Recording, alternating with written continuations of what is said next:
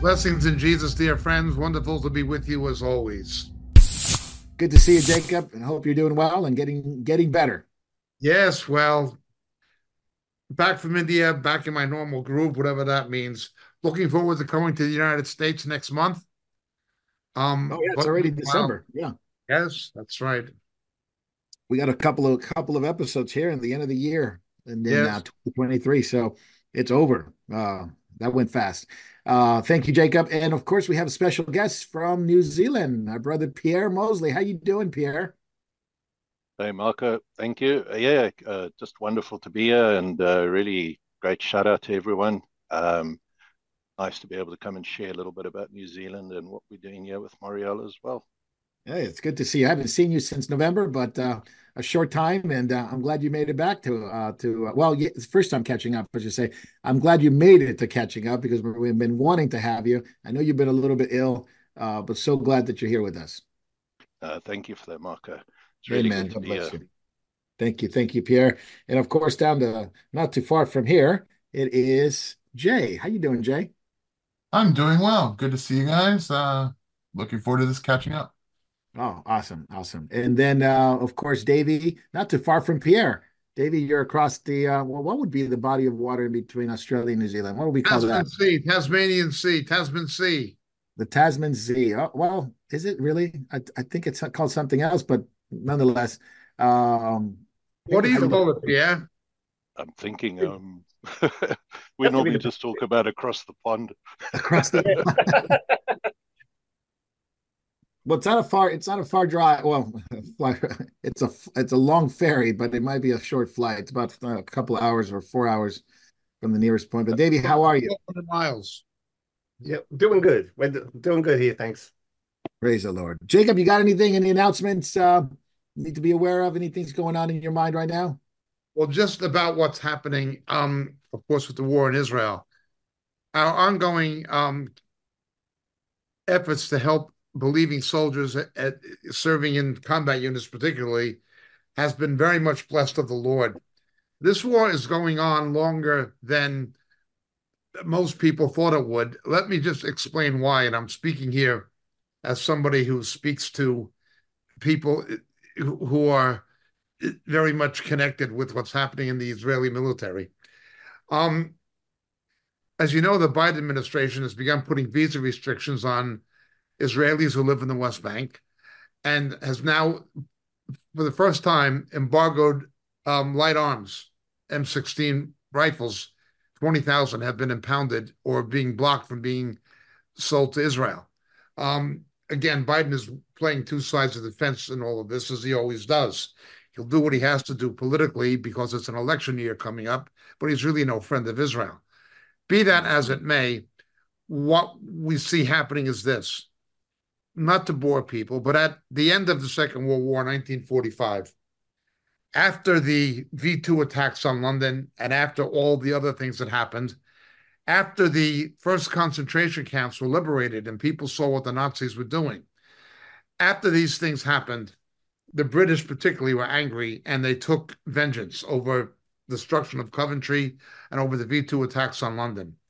The Royal Navy shelled Hamburg at close range, Hamburg, Germany at close range, and the Royal Air Force and the American Army Air Force, as it was then, but the RAF, particularly someone called Bomber Harris, General or Air Marshal Arthur Harris, what they called him Bomber Harris, Montgomery and Churchill, they just bombed Dresden, the last major industrial city still in somewhat tact in Germany. So they shelled Hamburg, the port, to nothing, and they bombed Dresden to nothing, and a lot of German civilians were killed.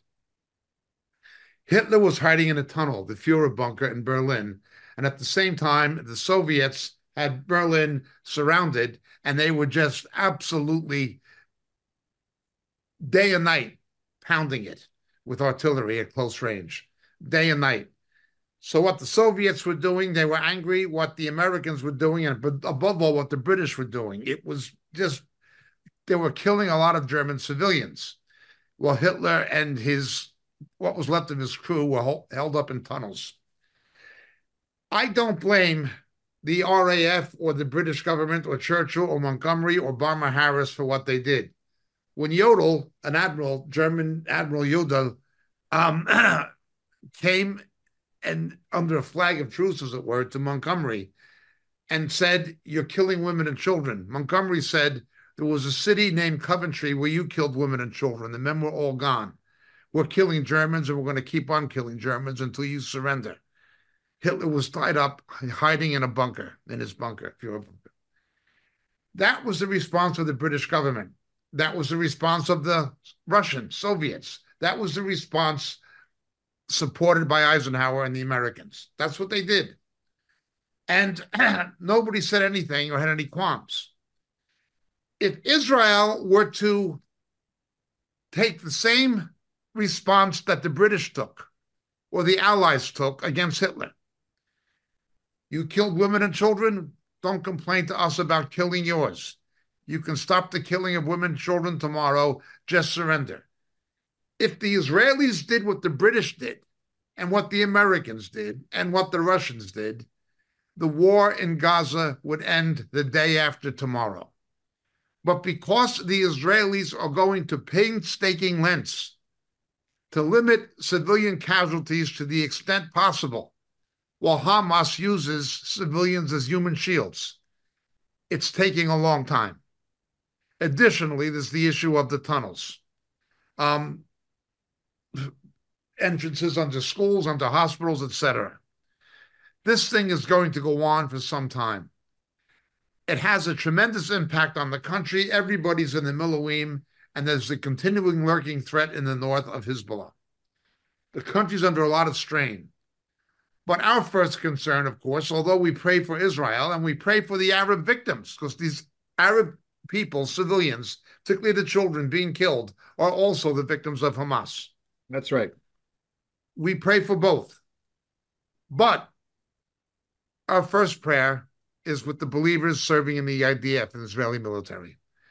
As you know, we've been sending everything from socks to footwear to first aid kits and financial help and a lot of other things to families. These guys are in the reserves. They've got families. They're not getting paid much money when you're in the reserves.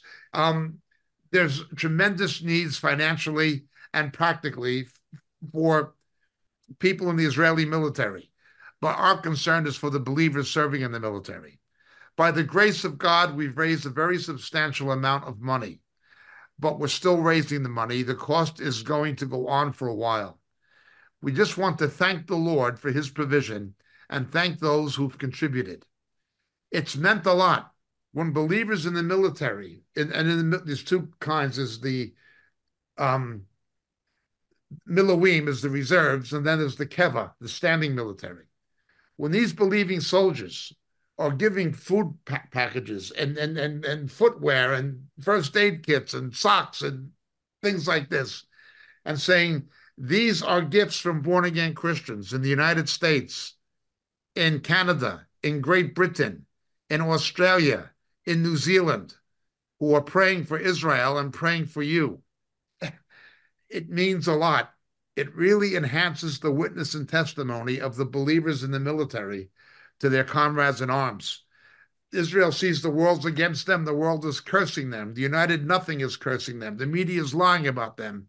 And they see that there's these saved Christians praying for them and standing with them. It is a tremendous opportunity. It is not just about the practical and financial assistance. It is about the witness and testimony of believers to unsaved Israeli soldiers and their families. It's really important. And God has been blessing us in this, and we wish to thank the Lord, first of all, but we wish to thank those who have contributed. Anybody who is so led of the Lord can go to the Moriel website and just go to the missions page to Moriel Israel and just put a note, designate it for soldiers, or send a check and put an S on the back of the check, just put an S. We'll know what it's for. We promise you every single penny will go exactly where it's meant to go.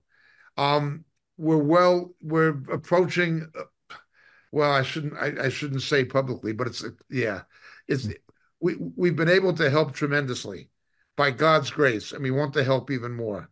So thank you so much. But above all, we covet your prayers. Please pray for Israel.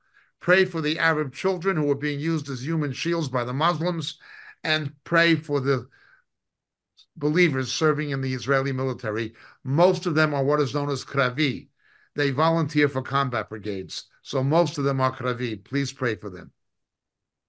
Thank you, Jacob. And much prayer, much needed prayer, and of course, practical help. Both things are encouraged in Scripture, especially in regards to helping the believers in persecuted countries, and certainly Israel has been. Believers in Israel are definitely persecuted from all sides, and so we thank the Lord for what Jacob just said, and more help.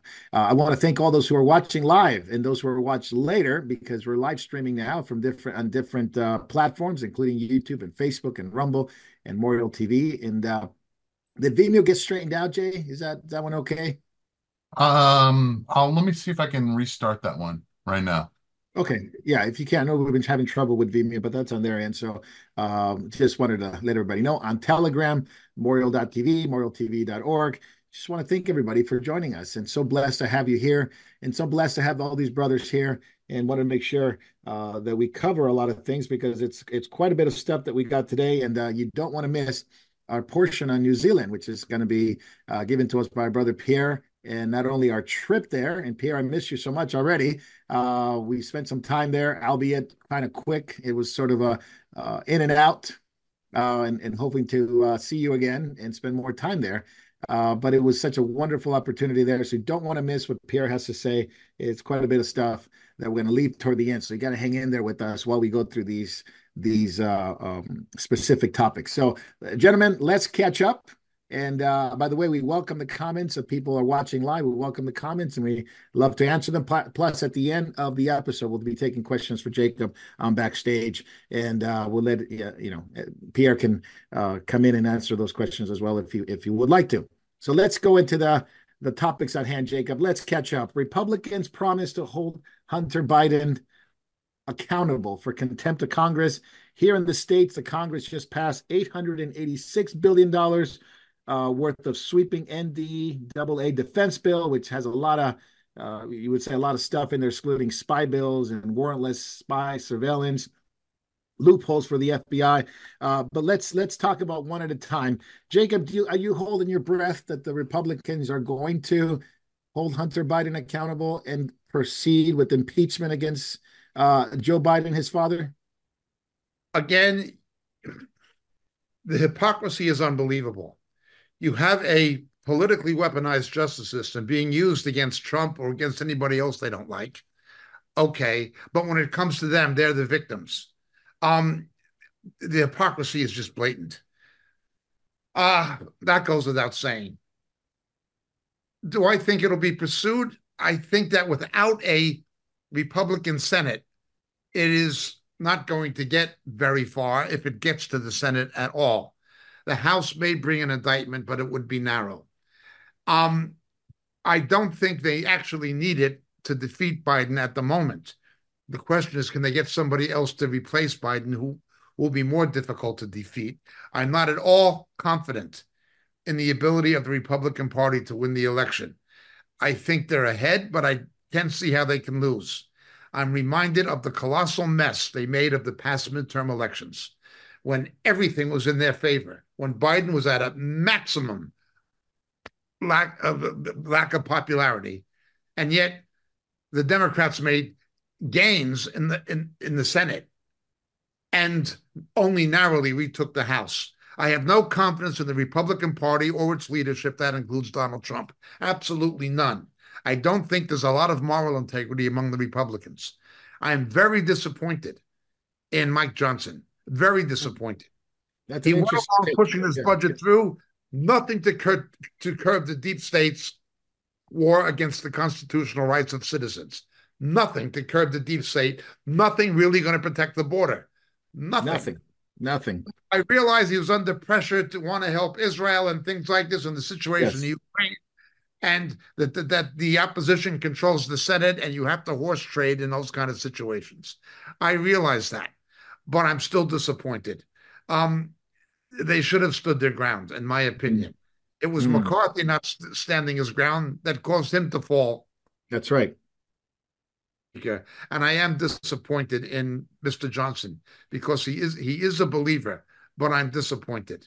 Although I do understand the fact that when the White House and the Senate are in the hands of the Democrats and the Supreme Court and the House are narrowly in the hands of Republicans, you're going to have a certain amount of horse trading that's going to have to go on to get what you need. You're going to have to give up things you want. I accept those political realities, but too much was given, and it was not enough of a quid pro quo situation. The FBI was not curtailed. The border was not protected.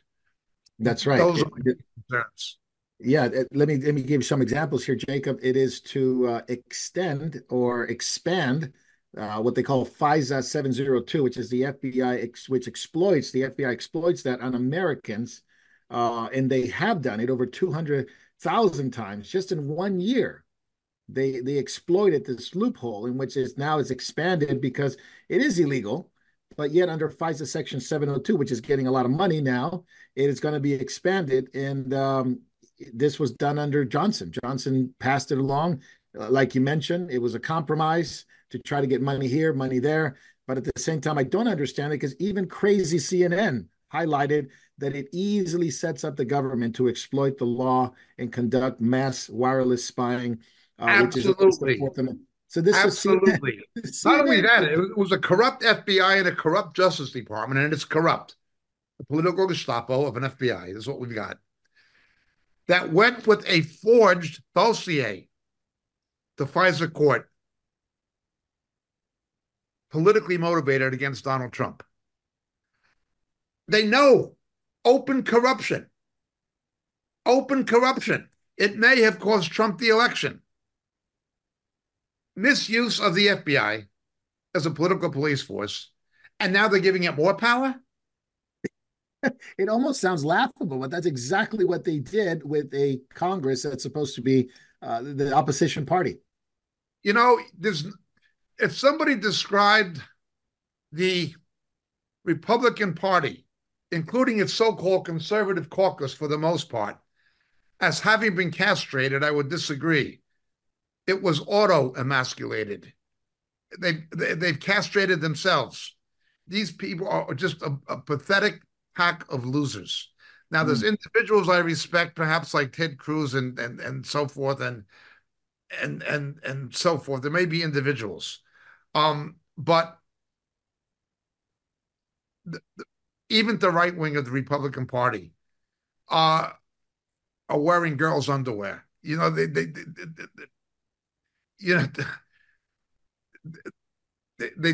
just don't have the guts. Yeah, they act like a bunch of Girl Scouts, and in Congress, they don't do anything. That's all. They're wearing ladies' knickers. One of the things they removed, Jacob, from the bill, which was controlled basically by the Democratic Senate, was wanted to remove these things, and they agreed to it. The GOP agreed to it. They remove policy goals on transgender surgeries and abortions. Yes, they removed it, and the GOP said nothing about it. Nothing. As I said, why would they say anything when they've been emasculated themselves? What the worrying part is of course with the border, with the open border. Now they're going to expedite a lot of these amnesty bills. They're going to expedite a lot of the illegal immigration will be expedited into citizenship, which was part of the deal that Durbin wanted. You know, Carter did that. Reagan did that. It's never worked, and it's never going to work. And they know it won't work. Yeah. This idea of the uniparty, it's quite interesting. I was talking to Pierre earlier on, and Pierre, maybe you can comment a little bit more on this, because this is common and seemingly common now in Western democracies, much more than before.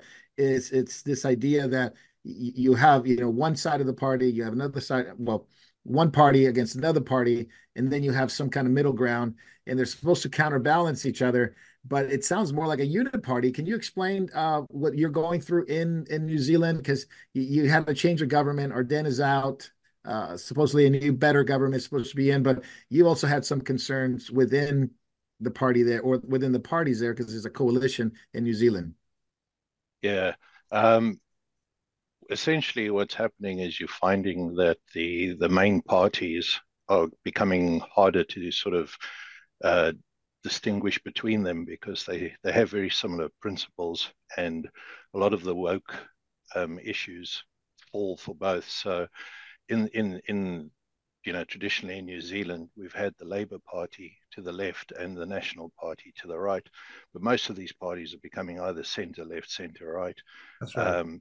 And now with New Zealand's new coalition government, where because of the system they have here, it's resulted in three parties actually Oh man. forming a coalition to be able to govern.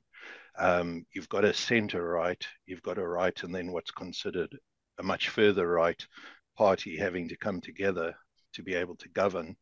And essentially, they did that so they could oust the Labour Party of Ardern.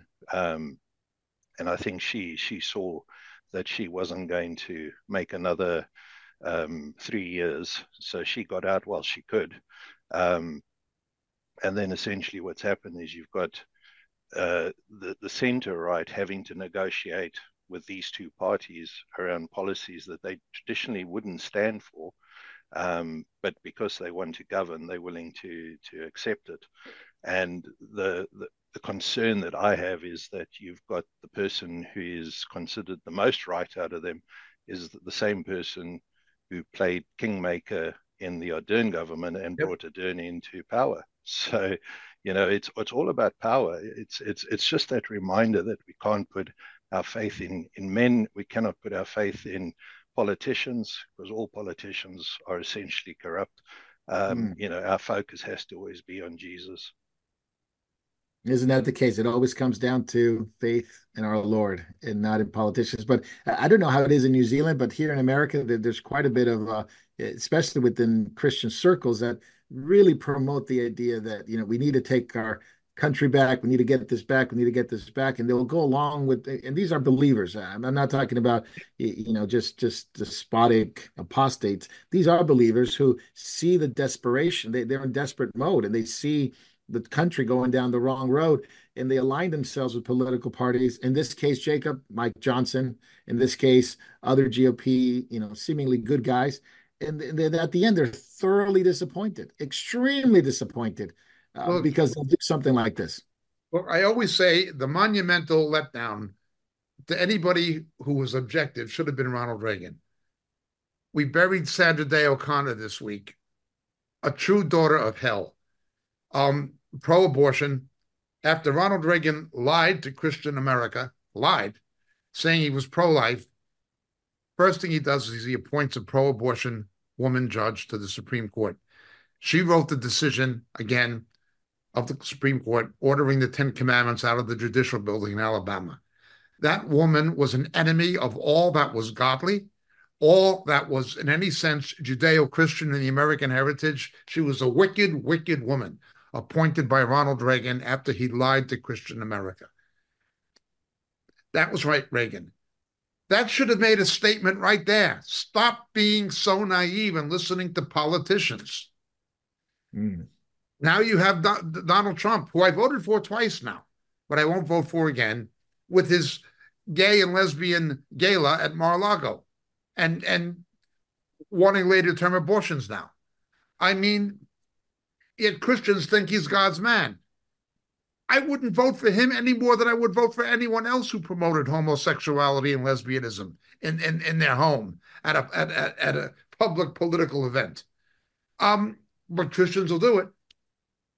I think these people are very, very foolish, very unwise, and very undiscerning. We can pray for these people, but if you trust them, you're out of your mind. Now, again, I'm not saying there are not people who I have a higher view of, like Rand Paul and like Ted Cruz. I'm not saying that, but I had a high view of Mike Johnson, and he's compromised. I don't set my hope in anything but the return of Christ. Pierre is right. Yeah, no, absolutely. Jacob, you want to comment a little bit on Hunter Biden real quick before we move on?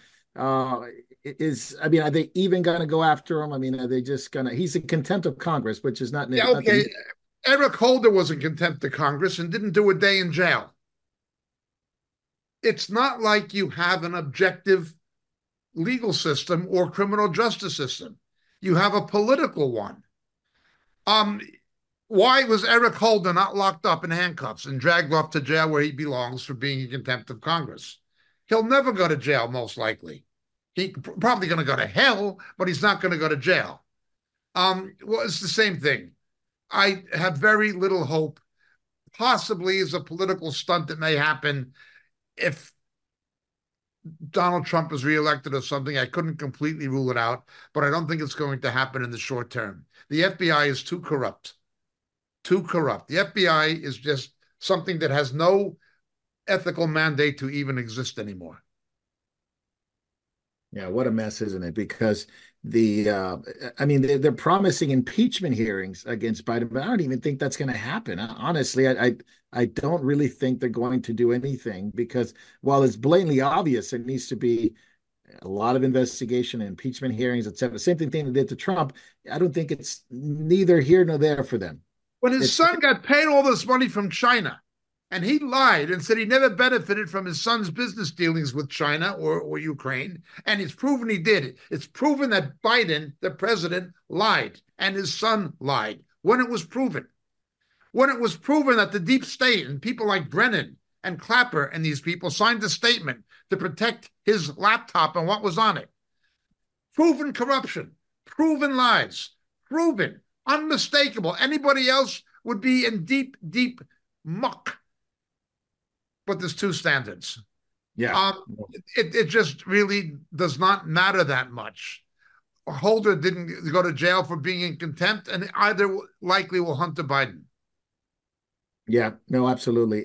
Now, the fact that Joe has been threatening direct war with Russia, Jacob, that's concerning. NATO announces today more plans to attack Russia through Ukraine, and NATO announces major spending increase because of the war. Now they're trying to hold on to I didn't even know what to call it. Ukraine's been so devastated because of this war. Russia's been devastated, but they just have more people than Ukraine. So Ukraine, obviously by attrition, is going to lose more people, and it's going to end up with less people. But why are they just so hell-bent on destroying Ukraine? I mean, even some of Ukrainian parliaments are angry with Zelensky that he keeps going on. Now he's here in the States asking for more money, telling us to stop crying and give us more money to the American people. This doesn't bode well, but the Republicans just don't even bother with it. No, look, the Ukraine is a corrupt country with a corrupt government. Biden was involved with the Biden crime family was involved with it. That's the basis of the situation we have to understand. That's right. I don't believe these people like Colonel McGregor. I don't believe him. He's not worth listening to anymore. But it is true to say that while Russia has been damaged, Ukraine has been devastated. They maybe lost 500,000 people. 500,000. That's Their crazy. army is a joke. Their army is a joke.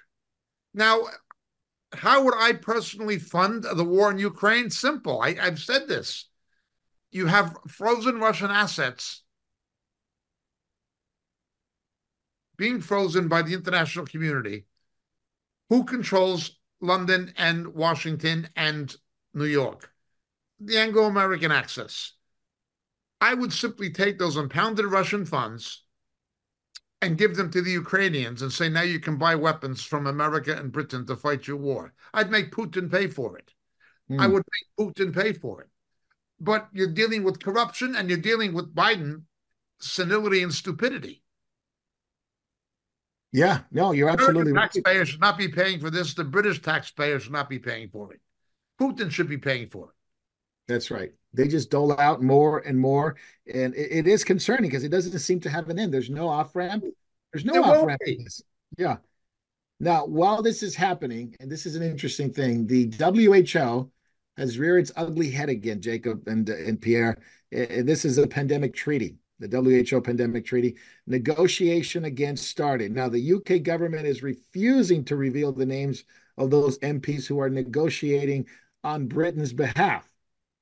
There's been people that have asked for the names of the MPs that are negotiating. The UK government doesn't want to do it. So now there's been organizations like Trust and Freedom, who is made up of Germans, Americans, British, from New Zealand, Australia, especially Poland and Belgium, who are scientists, MPs, and other professors who are saying, we can't have this. We can't have the WHO rule our lives. And one of the major things they mention is through this pandemic treaty, the WHO pandemic treaty, you are going to have more surveillance. Look what happened to Ireland. It's a clear example Yep. of what the WHO. So, Jacob, we'll comment with you, and then we'll go to Pierre. There are three things corrupt governments, particularly when they act in league with each other and in league with mainstream and social media and the academic institutions, and when they act in league with international organizations. There's three things that they can always do to suspend normal democratic rights and get people to comply with things that would not be possible otherwise. There are three things. One is national security, something like September 11th. Right. Bush scum machine, instead of deporting Muslims who didn't have a U.S. citizenship, instead of canceling student visas, the Bush Republican scum machine continued the express visa programs for Saudi Arabians, even though most of the attackers were Saudi Arabians. Okay. No, instead, you put restrictions on American citizens. You don't profile Muslims like El Al does or Israel does. You make American citizens, somebody's grandmother, have to take her shoes off and stand in a long line. Rather than defend the Muslims who were responsible for what happened, you take it out on your own people, and they'll do it because of national security. So the scum machine knows it can do that. The second thing the scum machine will use is a fear of a total economic collapse, a global depression. People were willing to give over things, even bailouts, not bailouts, bail-ins. That's a new one. That's right. That's a new thing that they're going to do. That's the second thing. Control over the currency, to go to a digital currency that they can't control. And the third thing, of course, is some kind of a public health crisis, a bubonic plague. A bubonic plague that we've been saying repeatedly. The World Health Organization is a political organ. It is not a public health or scientific. They are simply using it the way Obama tried to use Obamacare. He wanted to use healthcare, 1/6 of the national economy, in the control of socialist government, as a way of pushing the United States into a kind of Euro-socialism. That's what Obamacare was about. It was not about healthcare. It was about pushing socialism and using healthcare to do it. Pretty much. The same thing on a macro scale. It's this. Remember, you're dealing with an idiocracy, and you're dealing with a political scum machine. And the people who run it are political scum. They are godless people. Why does the Constitution mean nothing to these people? Because the Word of God doesn't. The Word of God doesn't. Biden had transvestite tap dancers in the White House, paid by the American taxpayer, entertaining this Christmas. But the scum machine was angry when Trump had a nativity scene. Yep, they did. They were angry at Jesus. Angry at Jesus, but bringing transvestite tap dancers and give the bill to the taxpayer. That is why I use the term scum. That is what they are. No, absolutely. David, you got anything on Australia? Because boy, Andrews did a lot of he did a lot of things in Victoria. Yeah, actually, it just came out this week too. It's been reported by not enough sources, but it has been reported by several sources.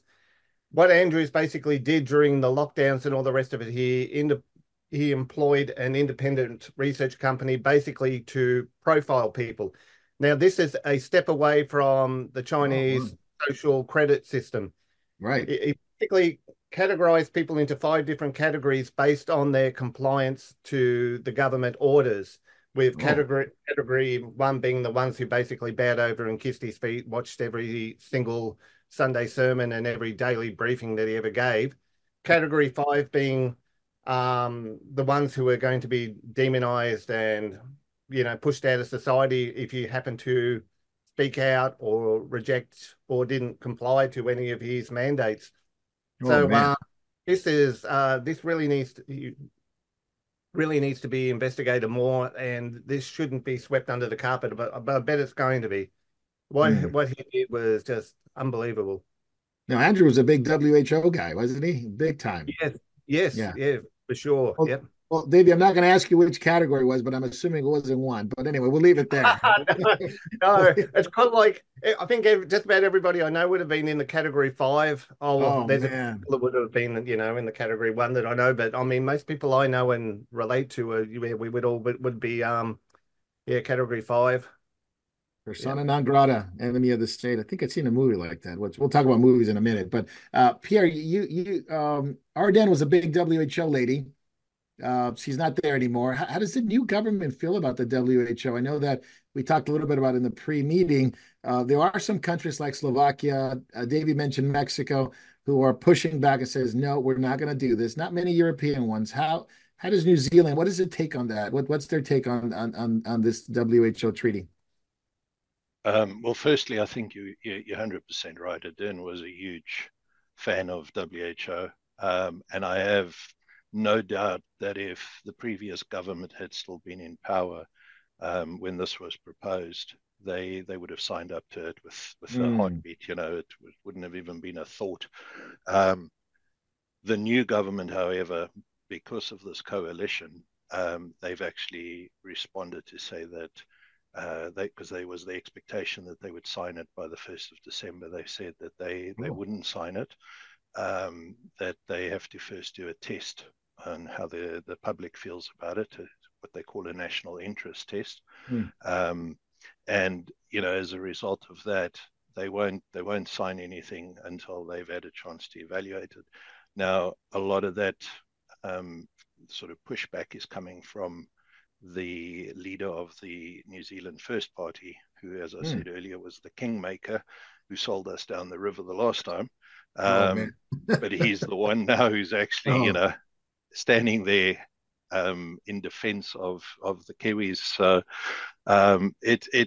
you can see why so often Christians will go and support some of these politicians, because they'll find something that they stand for and that it resonates with the individuals who are casting their votes. Because this particular party was totally out of it prior to the election. There wasn't even a thought that they'd get into government, because they need 5% to be able to get into government. Now suddenly, he's a deputy prime minister for 6 months of the year, and he's able to negotiate on the public's behalf like this.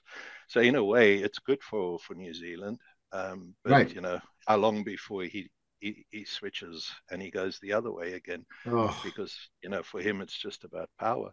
So for this particular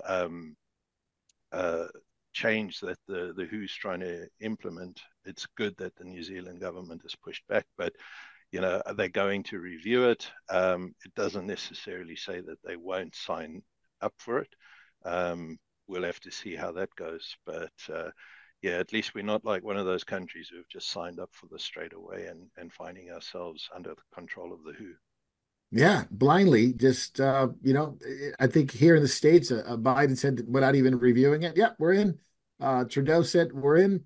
And I don't know, Albanese said is in. I don't know, David, I haven't heard much about that, but maybe you can shed some light on that. He's too busy on holidays. He's too busy on holidays and selling Israel down the river, selling Israel out. So he sold Israel down the river and he goes on vacation. Yep. Oh, typical. Now, when we say the WHO, we obviously have to connect it to the WEF, World Economic Forum. And the big thing that they're doing now, doing it for 3 years, but the big thing that is being promoted now are cyber events, what they call catastrophic cyber events or catastrophic cyber attacks. Now, 3 years ago, Schwab said if you thought the lockdowns were bad, wait until you get cyber attacks. They said that in July of 2020, and they'll deliver, much powerful lockdowns. There's going to be involved in the climate lockdowns. Now it's going to be cyber attack lockdowns, and I'm assuming they're going to blame somebody because that's the nature of it. Whether it's going to be Russia or China or something, or well, maybe not China, but Russia for sure. And they're blaming me. Other perhaps groups that are against the government will be going down along with that. But this has been verified that the WF is, having scenarios like Cyber Polygon that they did in 2021. But now, and this is the interesting thing. So we go from this is what an organization, a world organization is saying and sort of predicting it and running scenarios to now movies. So I want to get into this topic real quick because I think it's really interesting. Apocalyptic movies is one of the highest genres in movies today, whether it's Netflix or whether you go on movies. Apocalyptic movies, sort of dystopian novels being remade into movies. The world's going to end. The future of the world is going to look like this. America is going to look like that. And in a lot of ways, like Event 201, I think these are predictive programmings. Yes. Now, it's hard for me to be convinced out of it, but I think they are. Now, there are some movies, and we'll kind of give it over to you guys to comment on it. But before that, Popular Mechanics actually had written an article back in January of this year, which is basically, this is the way they titled it: "A catastrophic mutating event will strike the world in 2 years," said the Popular Mechanics magazine. It's a report that they made. So more predictions in the media, more predictions online, and big budget films now. Well, let's talk about these big budget films. The first one is, of course, the one that I don't know how big of a budget it was, Jay, so I can't say big budget film, but let's talk about that one that you and I talked about, the Obama one. Michelle Obama, executive producer, believe it or not, it's called Leave the World Behind. Leave Now, the Jake, world I'm not behind. sure if you, yeah, I'm not sure if you're not gonna stay up and watch it anytime soon, but it's an interesting movie about the collapse of America. Not worth watching per se. It's quite boring, I was told. Very slow moving, but it's interesting. Jay, give us the rundown. You watched the movie, I didn't, so give us the rundown on what the movie's about and your take on it. So when I was asked to watch it, I watched it, and I was ridiculed by my father for watching it because he Oh. got up halfway and said, "This is terrible." Um, the movie's premise is basically a film, like you said, produced by the Obamas for the future, which the Obamas see probably. It's about coordinated cyber attacks that causes the American militaries to turn on its people. It focuses on the two parents, played by Julia Roberts and Ethan Hawke, uh, basically having a privileged life as they are vacationing in a Airbnb owned by the black actor Mahershala Ali. And it basically breaks down that this attack happens, the world's falling apart. This man drives back to his country home and wants it, and the white people are, no, we rented it, it's ours until our term's up. And there's this mistrust, and almost all the way through this movie, it's reinforced over and over again. The main character, played by Mahershala, is very pragmatic, very reasonable, and takes the calm lead, while the white actors are all chaotic, undecisive, and always in a panic. Hmm. And the daughter of the main character, Mahershala, is constantly telling, we can't trust these white people. We need to be for Wow. ourselves. Wow. And the movie concludes and crescendos to the fact that one of the daughters of the white couple goes and finds the only thing that can make her actually calm down and be happy, and that is to get back and start watching movies. She has So, to So thus you have the title of the movie, Leave the World Behind.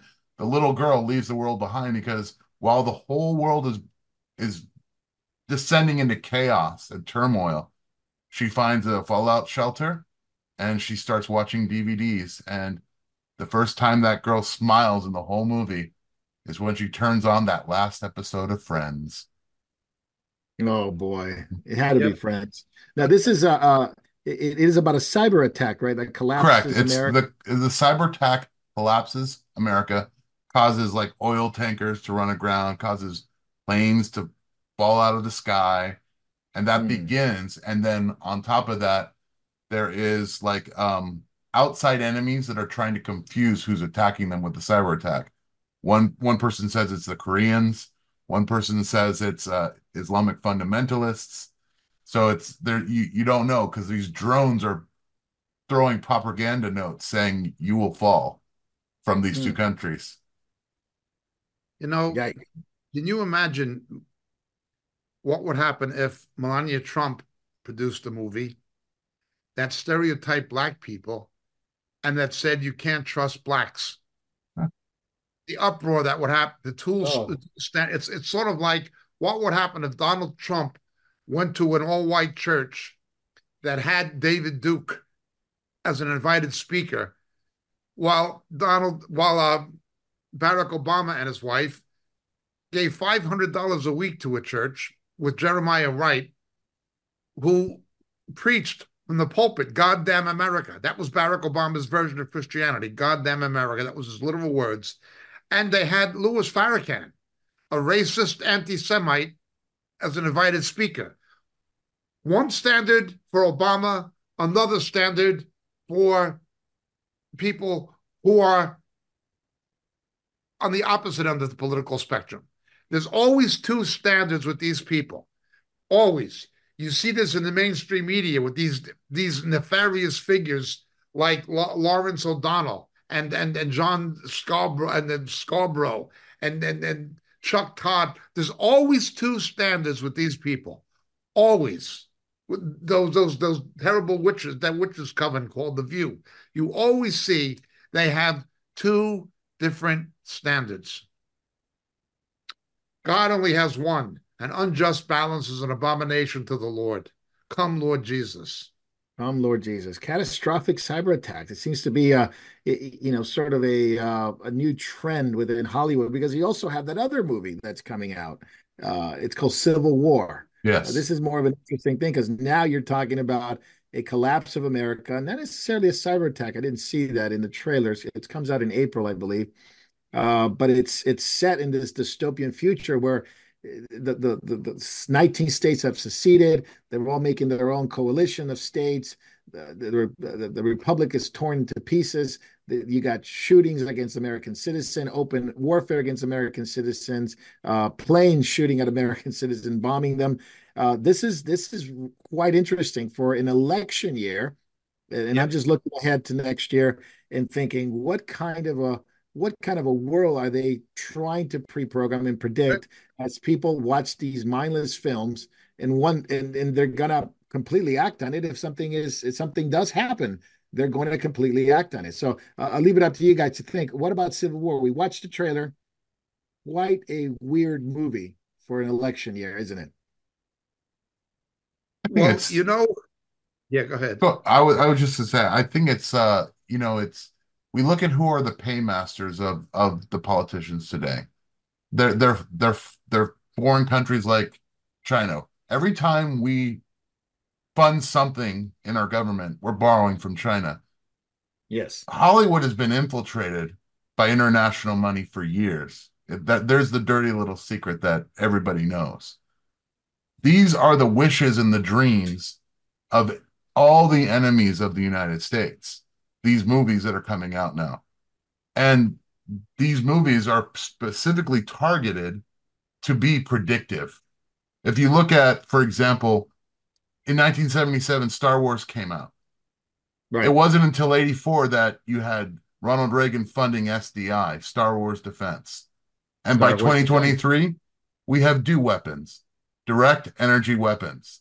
So look, Right. it's predictive. It always follows that line. Yes. And here we are now. It's predictive. Cyber attacks. It's civil war, authoritarian figure that needs to be dragged out of the what?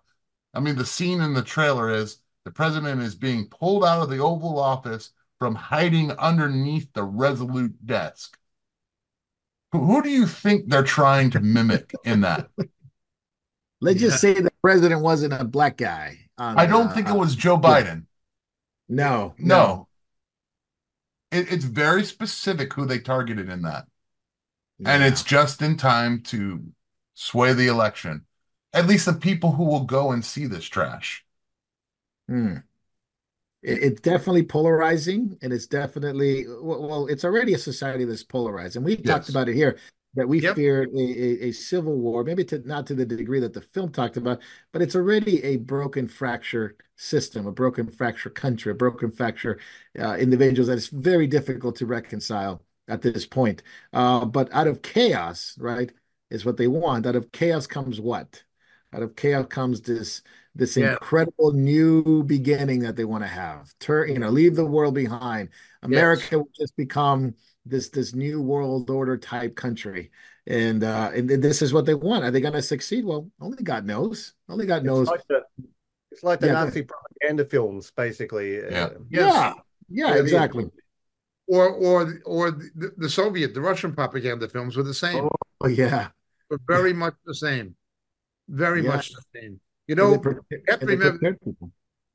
Biden's wife produces that stupid film on the cyber attack. Yeah, But it was Obama who gave control of the internet to the UN, taking away from the American citizens who owned it, and Yeah. and you cause a problem, and then and and then you make yourself the victim of it. that's right. Yeah. That's I talked about that moron last week, a left-wing moron, who I think he was Afro-American, who was saying the Republican Party wants to reverse the outcome of the Civil War. Too stupid to know that Lincoln was a Republican and it was the Democrats who were pro-slavery. Too stupid. But there's so many people who will vote for him, not realizing, too stupid themselves to realizing he's speaking rubbish. Yeah, Hollywood preys on the stupidity of the public. Hollywood very much preys on the stupidity of the public. I'm convinced. yeah. It's a shame because it was not like that just 20 or 30 years ago. It was not like that.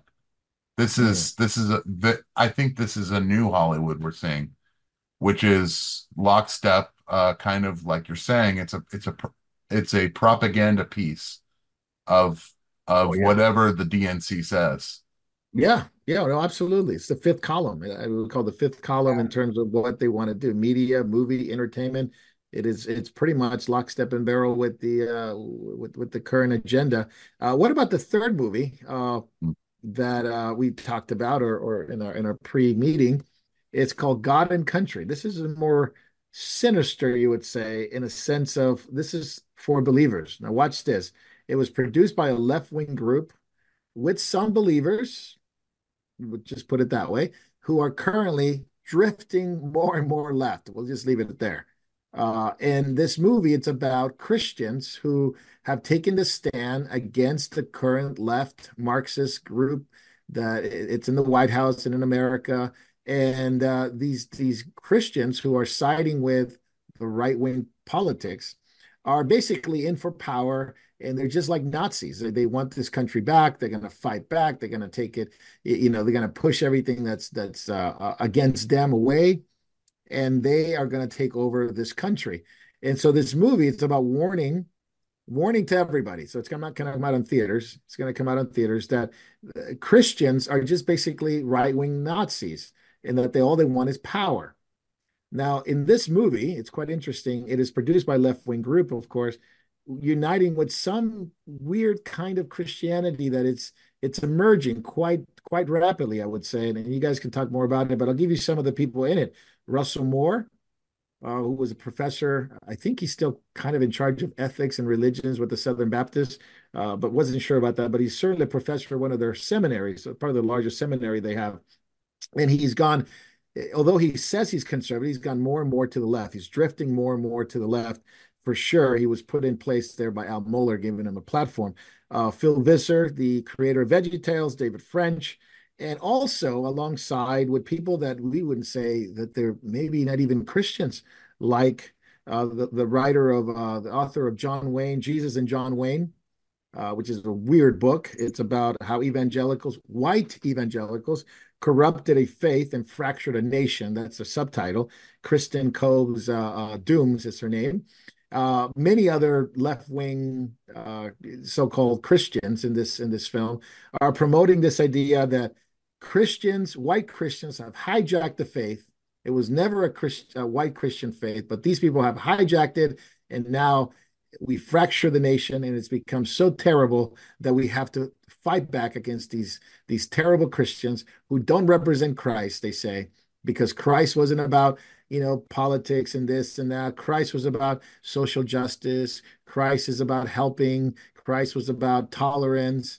And so they paint this picture that Christians who support or are in line with these group like this are basically not to be tolerated, and they cannot take our country back. So again, a very big division being promoted, and especially against, we would say, white Christians, but the underlying idea is biblical Christianity. If you are a biblical Christian, you are white, and you are fracturing this nation. So Jacob, we'll start with you. Well, what's his name? Vorty Volcom and these people, they're black conservative Christians. So they're not telling the truth, but then again, they never do.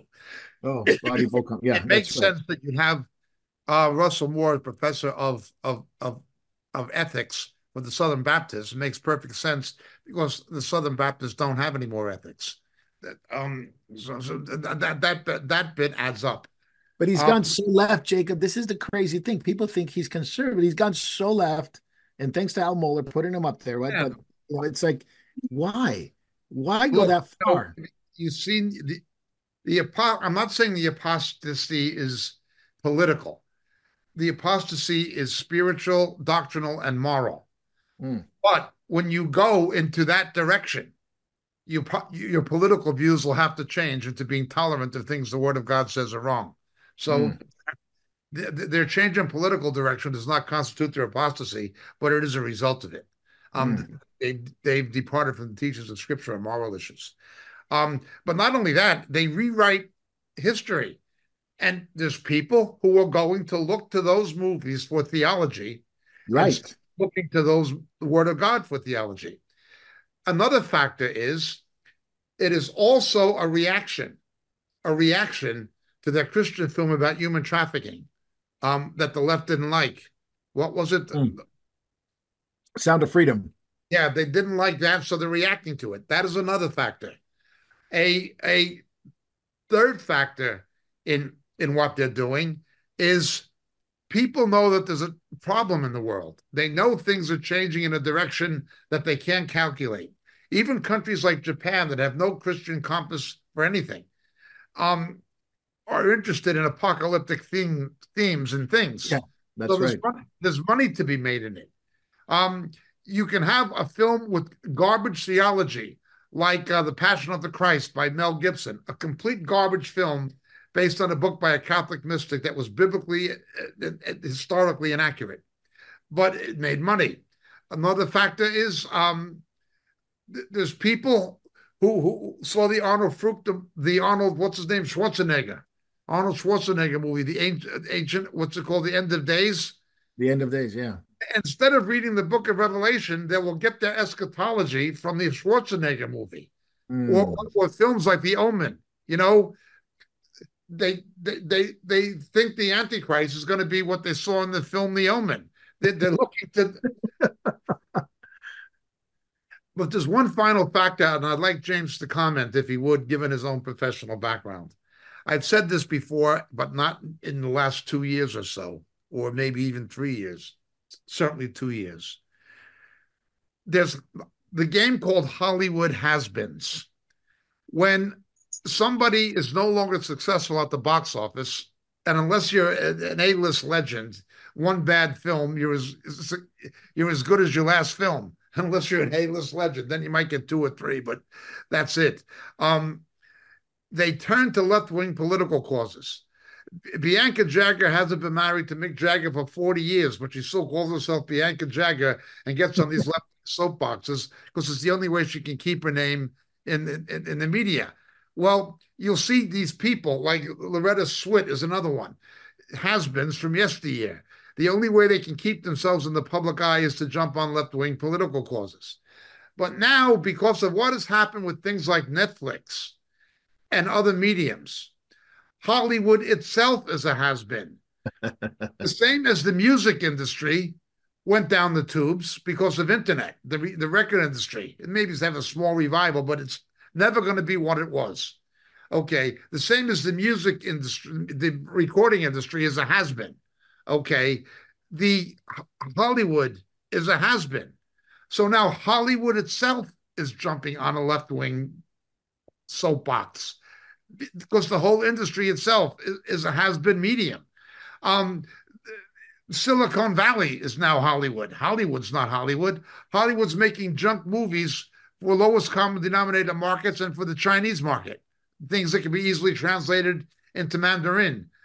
These stupid movies. And the Chinese are buying up these studios in Hollywood. Well, Sony bought Sony Pictures, but Chinese are buying these medium-sized studios so they can learn how to do Hollywood, so they won't need Hollywood to make it. It's something living on borrowed time. The film industry is no longer Hollywood, so it needs a raison d'etre to continue to exist. And it's therefore playing this left-wing political card because that's all it can do. It's just like Loretta Swit. It's just like a left-wing political has-been actor or actress. Jay, what do you think? You work in the industry. Be objective.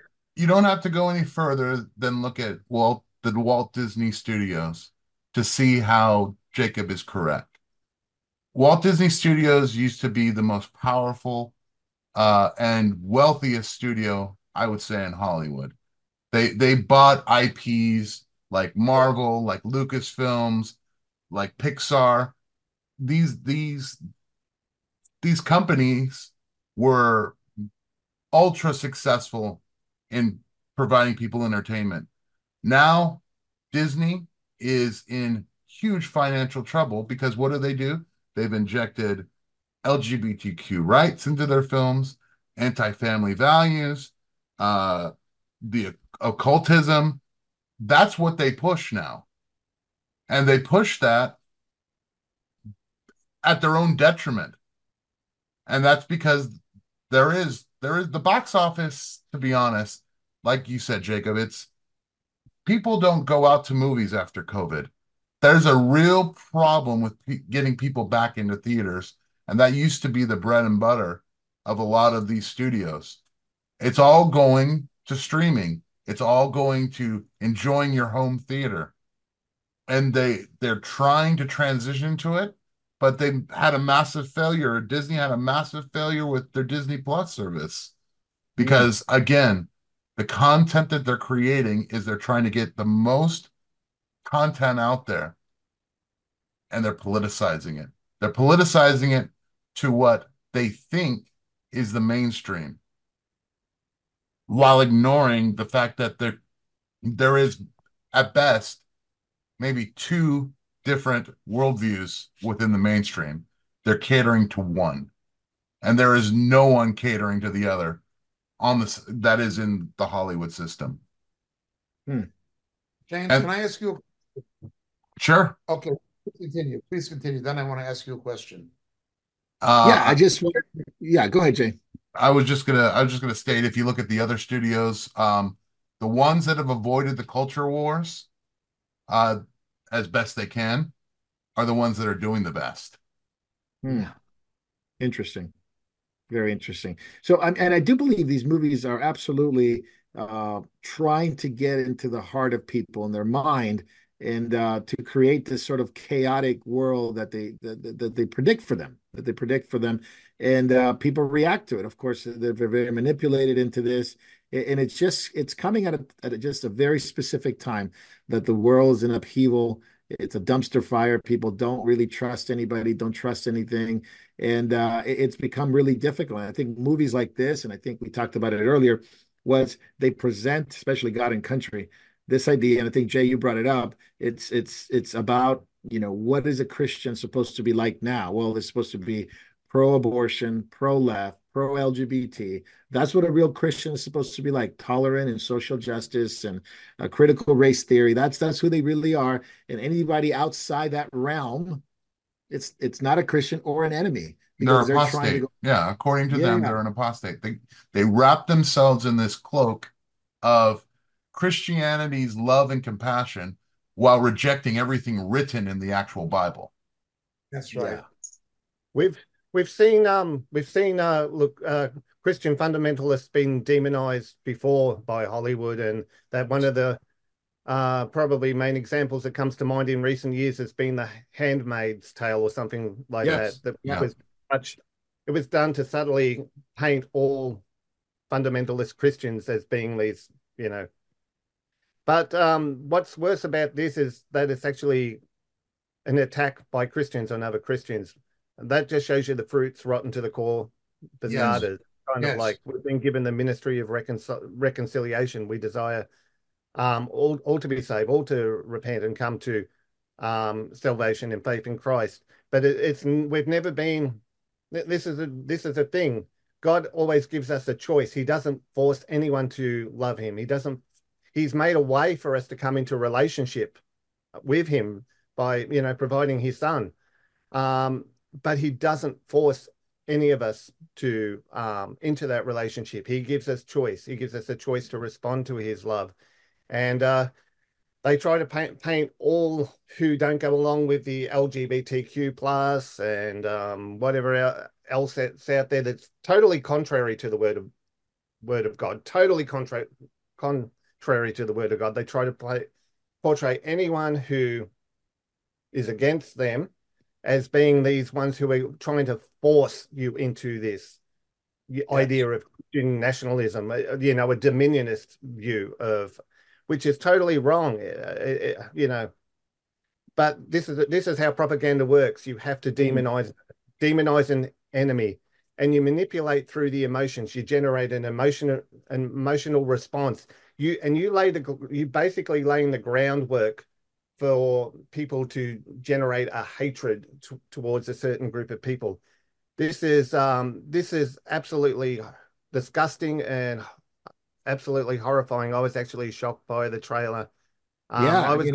they even have that song "God Bless America" at the end. The little jingle at the end from Yeah, sea to they got to sea. include that. Yeah, got to. Yeah, look, this is all manipulative, all to get people to hate. Mm. And that. To clarify something that Davey said real quick about God and Country, the foundation that's being laid is a reverse Salem witch trial. These people do not meet the expectation of what it is to be a Christian. Therefore, Yep. they must be burned at the stake. Correct. Absolutely, you're spot on, Jay. Yeah, it's the persecution. It's a persecution. I was Pierre, going to say, Pierre, what do you think? yeah, sorry, I was just going to say, in this theme of storytelling with these films, you always need an antagonist, and this is the perfect opportunity for them to utilize the true Christians as the antagonist. You from a person sitting outside of the US, I've been watching a generation being raised to hate their country. I've never seen that with Americans before. Jay was mentioning, 20, 30 years ago, the film industry was completely different. And it was because you'd watch a film and it would be all about the patriotic Americans. And, that's always the way I saw Americans, even when I went there in the early 2000s. I just saw a lot of patriotism. But now you're seeing so much anti-America coming from within America. And all the social media that is constructed to get the youngsters to actually hate their own country and what they represent. And then you introduce films like this, where you're now telling them there's an outlet for this hate. Because this is the fault of those terrible Bible believing Christians. Right. So now you've introduced your antagonist, and you're now telling them that's where you can channel that hatred, and that's exactly what Davey was saying there as well. Is that now you can start targeting these people, and this is, you can see this is going to go one way and one way only, because they're trying to direct where and how things will happen, and they're using the media to do that, and the multimedia as well, which your films and everything is telling them the same thing. So your end result is going to be people who hate America. They want to wage war against their fellow Americans who don't feel or believe the same as them, and it's going to basically be target the Christians. So Yes. It's really quite sad to see what's happened there, and how it's been sort of allowed to happen.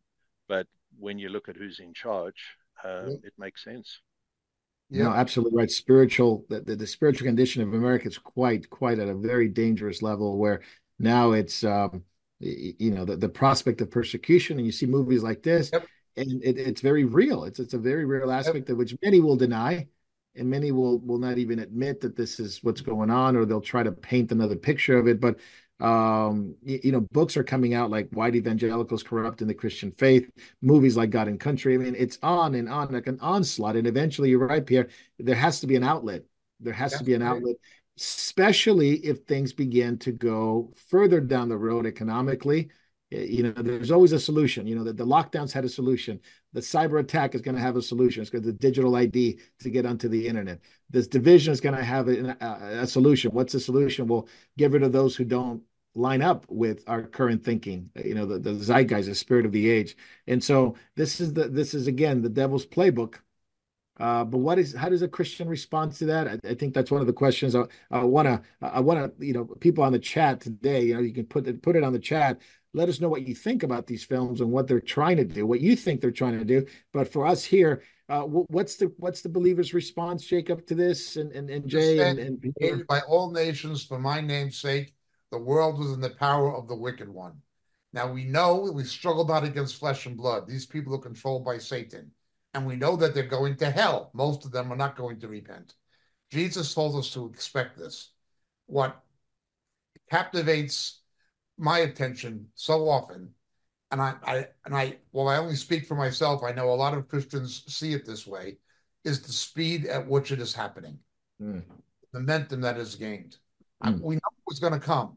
Jesus said it was going to come. But it's come.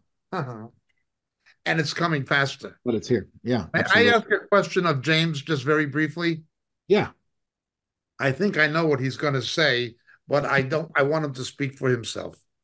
James, there's at least 3 culturally bubbles in the United States, which is the most influential country in the world at this time in history. The first bubble is Washington. What's inside the Capitol Beltway, also known as the Swamp. Those people are out of touch with the rest of mainstream America.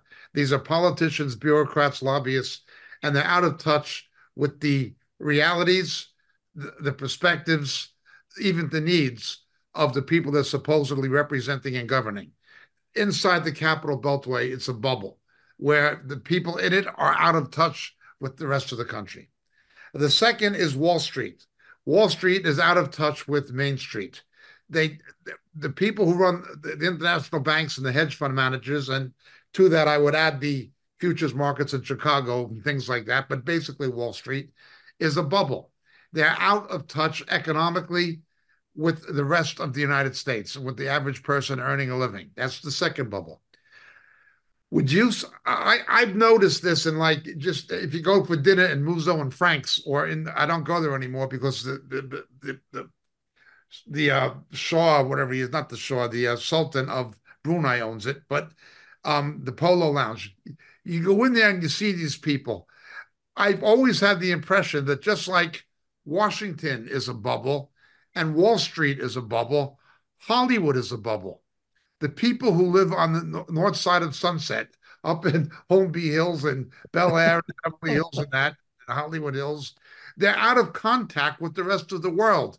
They're in a bubble. They really think that that bubble where they exist is reality, oblivious to the fact that it's not the reality of people outside the bubble. Now, I know that's true about Washington, and many people have said it. I've certainly seen it in New York and in the city of London. It's a bubble. Um, City of London is like the Wall Street of Britain, Europe. Would you agree it's true of Hollywood? It's a bubble? 150%. It is a bubble. For a person that's living in the Pacific Palisades, looking down at the coast, looking down on all its little people, they do not understand why we're complaining about $5 or $6 gas prices. They don't understand why we're complaining about, I'll put it to you this way. In California, there is a market called Erewhon. And Erewhon is where I would say the people in the bubble go to shop because a dozen eggs is $24. A gallon of milk is I'm 100% serious. This market is 100%. You go there and everything you pay for is 5 times what you would get in, say, a Ralph's or a Vons. And it's meant for people that they drive. Unfortunately, now the car is the Tesla. It used to be the Prius. Tesla. And in LA, now it's switched over. You have to be driving either a Maserati or a Tesla. Actually, Tesla is lower end now. But yes, the people in the bubble, they don't even go to the market anymore. They just make sure that their assistant goes to Erewhon to pick up their food. And they don't even look at the bill. They just pay it because they have enough money. I mean, you think about the real estate prices in Hollywood. To live in Hollywood, you need to be a CEO of one of these studios to own your home in the gated community. It is an entirely out of touch with the people that they're entertaining. And this comes from me actually having meetings and having to go to parties with some of these people. It's I have to be quiet. I just have to listen. I've seen that having a cup of coffee on Rodeo Drive. I mean, imagine what it's like working in the industry and having to deal with those people professionally. I have a inkling of what it is to deal with them. Very good. But back to the question about, you guys, how does a Christian react to all this? I know we got a little sidetracked with that, but what does a Christian react to? Just the polarization, the civil war, the pre-programming. I mean, is it time to just unplug from every kind of entertainment and say, you know what, forget it. They can have it. We shouldn't be in those things. Or do we take another approach and say, hey, find out what's going on, react to it, bring light into the situation? Different kinds of Christians have different kinds of responses. Some people tune out, drop out, forget it. Some people get into the melee and try to bring light to it. But what do you guys think? We'll have probably different opinions about it, and they all have a different aspect of reality. But what do you guys think? The basic biblical principle is be in the world, but not of it. But that could be easier said than done in the age in which we live. I would say the best offense we have is to pray. Yes. We can't shut our eyes and put our heads in the sand, but we can certainly pray against some of the things that are out there. But we need to be aware. I think we need to be aware of them. Yeah, I don't believe you need to bury your head in the sands. I think you do need to be aware of what's going on, but you don't want your mind to become a sewer either. You need to control what's going in. If you put bad stuff in, you're going to get bad stuff out. So it's kind of like, I always think of the verse in Philippians, whatever is noble, whatever is pure, whatever is beautiful, etc. If your mind just allowing everything that Hollywood and the media are pouring out, going into your brain, it's kind of like, you're going to get, you're going to start adapting some of these woke things and all the rest of it without you even realizing it. because that's just the nature of it. That's why we're to be transformed by the renewing of our mind. What goes in is what's going to come out. That's why we get God's word into us too. So it becomes part of us. But to counteract all this, Jay is right. Prayer is a good thing, and also just live your life according to Scripture. Be a faithful Christian. Be faithful to the Word. If you're faithful to the Word, you've got a good relationship with the Lord. You've got a good relationship with other believers. Look, you're going to do a lot to counteract the garbage that's going on around there, and also you're going to help quelch some of the bad report that's going around about you. People were going to know us by the way we treat one another, by your love for one another. So it's important that that love is real, genuine, and true, biblical love, not this false let's tolerate everything garbage that they try to pass off for love nowadays. But the thing is, our faithfulness has to be real. It has to be genuine. It has to be evident to those around us, because that's the only way we're going to impact the culture around us. People are going to look and see there's something different about that. Hopefully it'll make them hungry to want that too. I'm sure, we'll be talking about this a little bit later with the fellowship drive that we had, just the fellowship, the richness of it. People are hungry. They're wanting more of it. It's kind of like some of the email replies I've got. They were saying, this was true fellowship. I've never experienced anything like this before. That's what we need to be, and that's what we got to do to the world. Most of them are hurt. They're hungry. They desire love. They desire connection, relationship. They've got to have that conviction of sin. They've got to let go of sin and all the rest of it. But they can have that. They can have that with their Lord and Savior, and they can have wonderful, beautiful relationships with other believers. It's awesome, and that's what we got to do. We got to be the people God's called us to be, and not build an underground church with the help of the Lord. Well, there's still time to do it. That's right. Pierre, what are your thoughts? Yeah, no, I totally agree with what's been said there. And I think Davey's spot on. I think when it comes to fellowship, what we found with the fellowship drives is there are so many isolated Christians. People need to be getting together. People need that support. They need that encouragement from one another. They need to be spending time in the Word. I think, there are people who are given the gift of discernment, and they are able to go through some of this material without being affected by it, and then actually translate that into how do we combat that using God's word.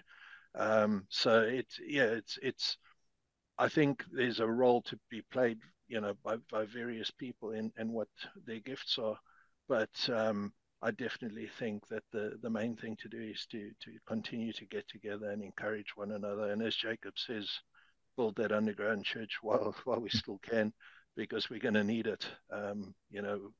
You can see how things can deteriorate so quickly. I mean, Jacob's right about the speed of this. It's one thing that I think most people tend to agree on, is that just how quickly everything has gone downhill and devolved into what we've got at the moment. It's interesting. Yeah, go ahead, Jacob. I'll finish with my point. Actually, what he was saying. Would you agree that internet and social media, while at one time, because of its distance and its relatively small population, having more sheep than people and all that, a place like New Zealand was 5 years on back of America and Britain in terms of social trends. Now it's only 6 months on back of America and Britain. If it'll happen overnight. Yeah, I don't even think it's 6 months anymore. I think it's happening so quickly with the trends and that, and how people pick up on things over here. And you see it all the time. You'll be reading about something that's happening in America, and then next thing you'll see it's happening here as well. The internet has played a really bad role in terms of that. What's going to happen, I'm telling you, I'm convinced of this, and I've said it a couple of times, and I know there's other people who are more expert saying the same thing in a different way. I think what we've seen until now, we haven't seen anything yet. 10, That's right. 12 years from now, because of artificial intelligence, all the changes we've seen now and the momentum at which these things have progressed is nothing like what's coming with AI within the next 10 to 12 years. I really am convinced that's the case. Yeah, no, you're absolutely right. We should talk about that on next episode because there's some things that I just reveal about what AI is going to do. So we'll do it for another time. But you're absolutely 100%. That's going to be the driving force of trends and social media and people's behavior. I did want to make one final point. I know we spent time on this movie and predictive programming and what believers are supposed to do. But one thing that it always troubled me with movies like Left Behind, which basically popularized, Hollywoodized the idea of the rapture or end time stuff. It really made the believer to think the escape was the best way to get out of this mess, right? The escape was to get out of this mess.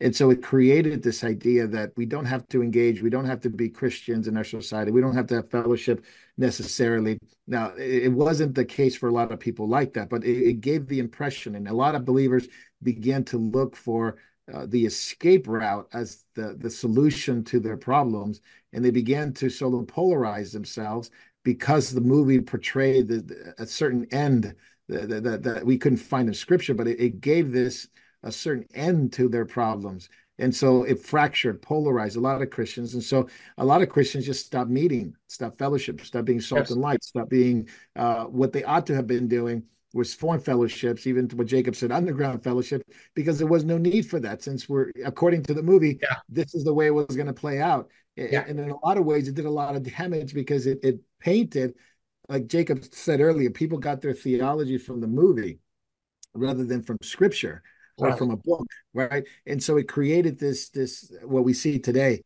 this polarization, this idea, like what Pierre was saying, I can't talk to you unless you have this theology. I can't share with you unless you share with what I saw in a movie or in a book. And it's crazy. It's already done. It's already been done within the Christian circle.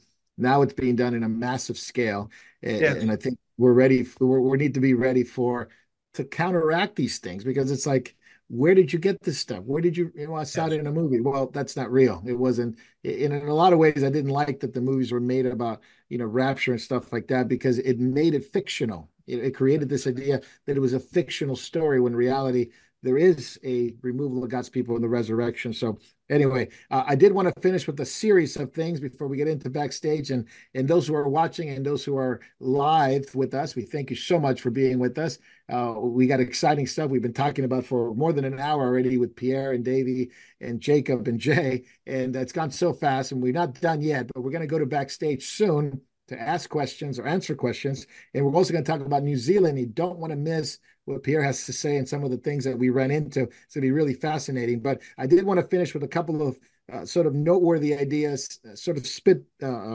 fire at you guys sort of quickly. And let me know what you guys think. But I believe the carbon that they're trying to get rid of, according to UK scientists, is people because they're going after breath.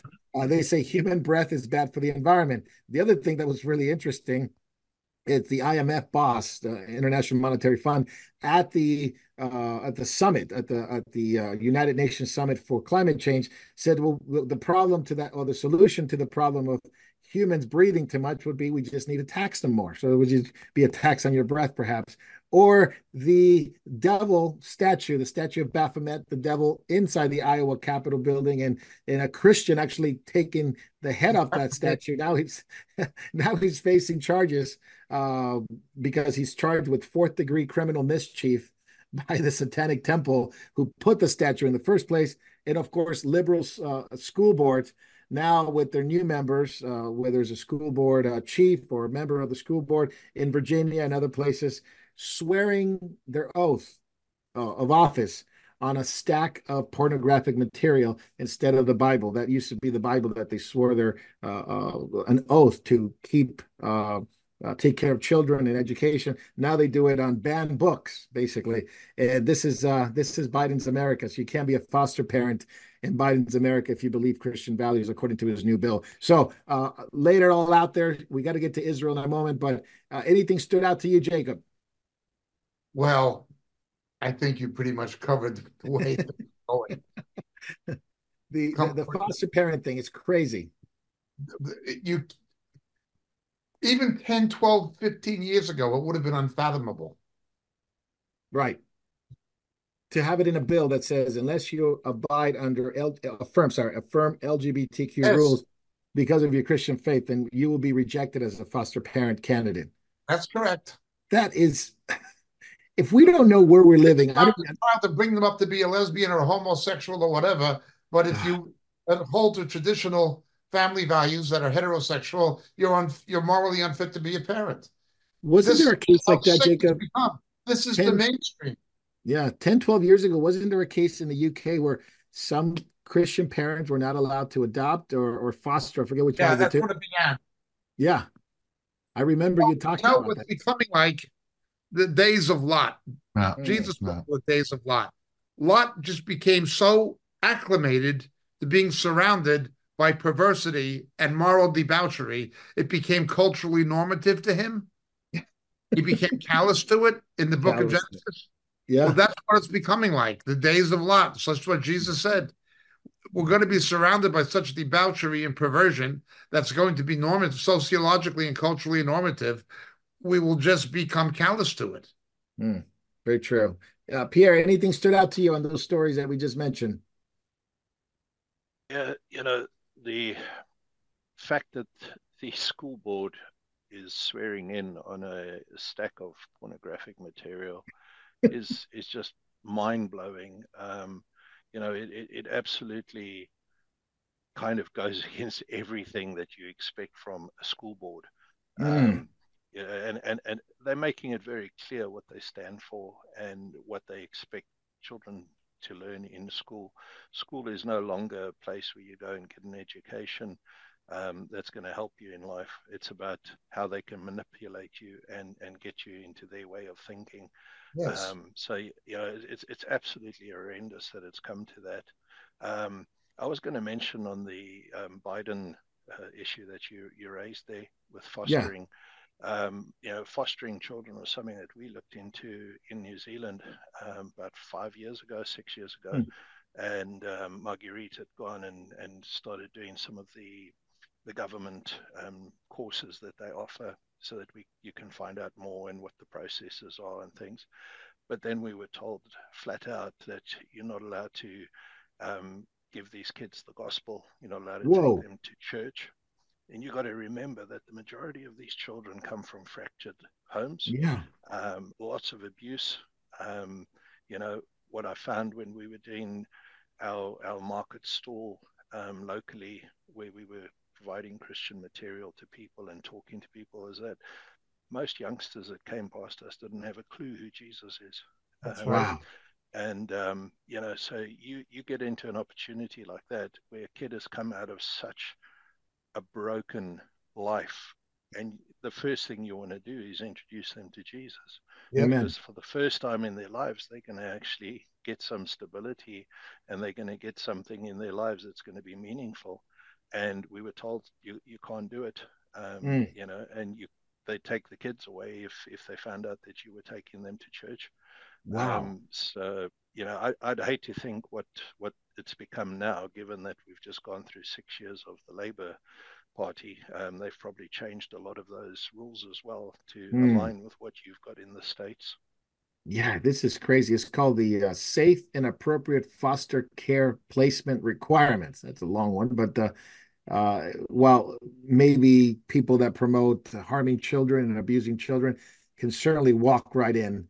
And I actually was watching a video of a guy who has his last name is Dawson. I can't remember his first name, but he's sort of a celebrity. But he's married to a man, and he's talking about young girls and calling them all kinds of perverted names.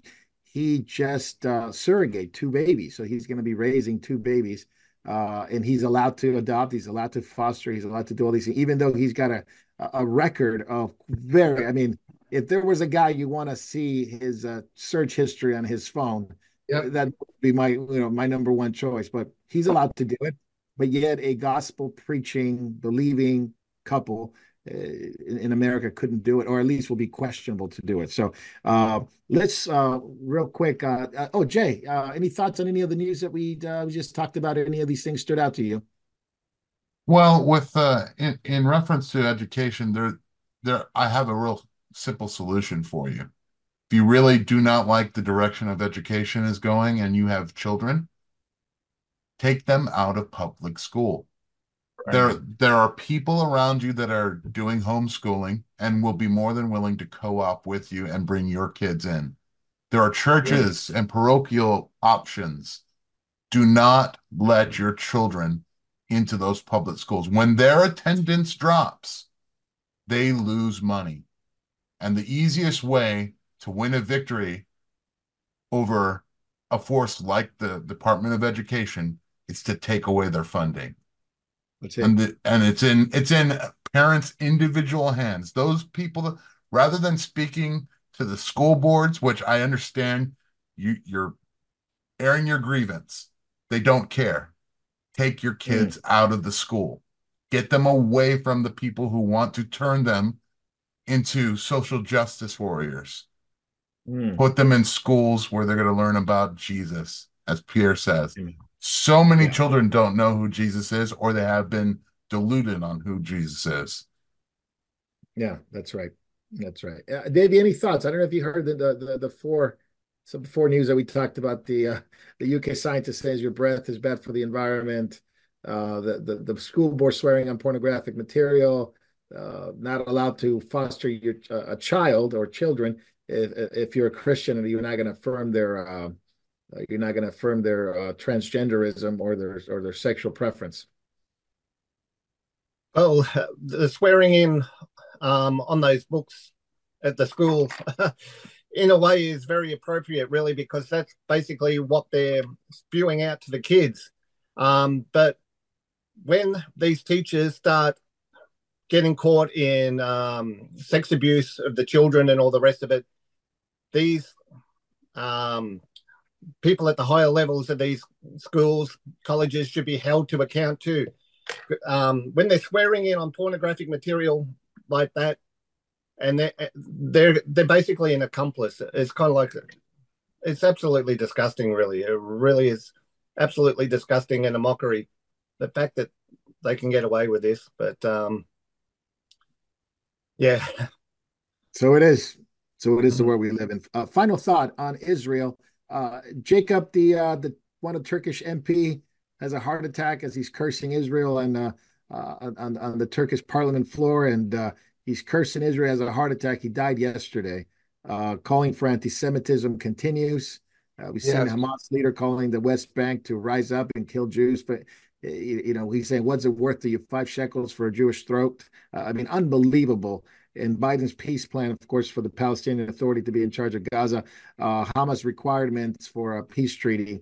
All these things are happening. The Turkish MP, that was quite eye-opening to me. The Happy Turk. Yeah, we do. You want to show it? It's a classic. Let's see if we can do this one real quick. Genesis 12:3. Yeah, I think I could share it right here. There we go. Can you guys see it, Jake? Is this visible? All right. Allah'ın gazabından kurtulamayacaksınız. Hepinizi saygıyla selamlıyorum.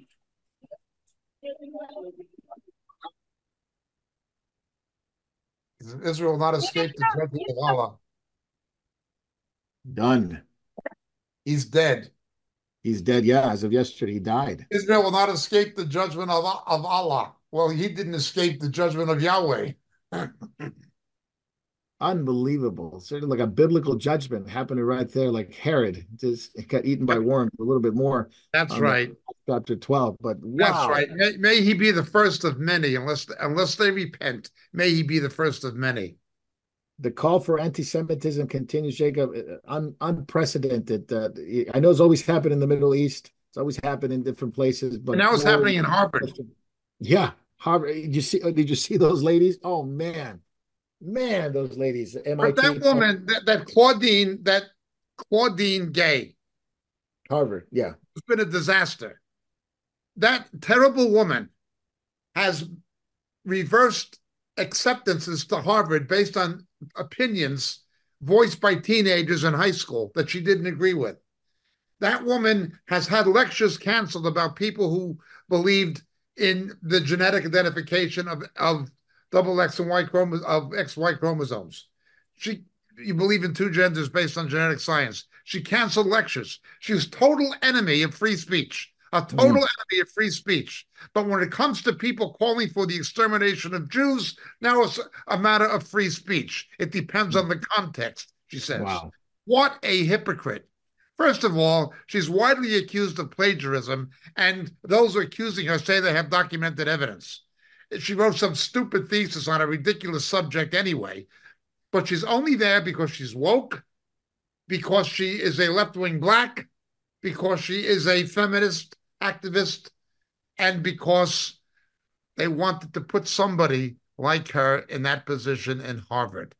That is why she's there. She's not there by virtue of any qualification. But what a hypocrite. She was an enemy of free speech until it comes to calling for the extermination of Jews. Just an evil woman. May the Almighty raise his hand against her. She didn't even answer the question about whether or not it was against even Harvard's code of conduct. She just said it depends on the context. And the obvious question is, well, calling for Jewish genocide. Can you imagine if somebody dared? If somebody said that about black people, I would be outraged. I'd call them a racist member of the Klan or whatever I'd call them. Right, exactly. Somebody said that about blacks, I would be outraged. But with her as a black woman, it's okay to say it about Jews. What a disgusting excuse for a human being. Yeah, the other lady, McGill, Liz McGill, she resigned from Penn, so she's out of there, even though she couldn't answer the same question. It depends on the context, it depends on behavior, it depends on if it's done. Well, if it's Jewish genocide, she was answering the questions. Yeah, she had this smile and oh man, this is unbelievable. What about Biden's peace plan, Jacob? That's the other one that's really interesting. This is unbelievable. When Hamas took over from the Palestinian Authority in 2007, 2008, the Palestinian Authority, which is Fatah, the old PLO, Arafat's people, were voted out of office by the people of Gaza because they embezzled so much money of international aid. Now, of course, Hamas has done the same thing, but they embezzled the money. The people turned to Hamas. The response of the Palestinian Authority was a civil war.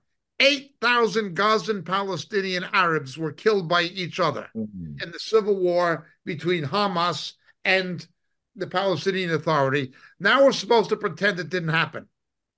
The people on the West Bank know that if there was an election held on the West Bank, that Hamas would win and the Palestinian Authority would lose.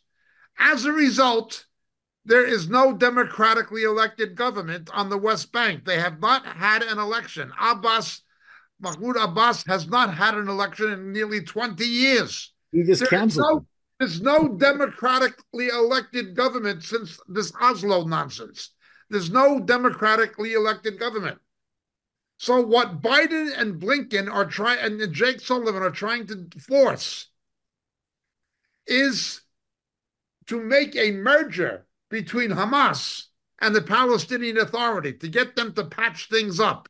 Oh, man. Make some kind of a coalition to say the Palestinian Authority is governing Gaza. A non-democratic government. A non-democratic government with no democratic mandate from its people. They haven't had elections in all these years, and they dare not have an election because Hamas would win it. And this is what Biden is. I pray to God in the name of Jesus Christ that the Almighty God of Israel will put his hand against Biden and Obama and that administration. I pray they come under the merciless and swift judgment of the God of Israel.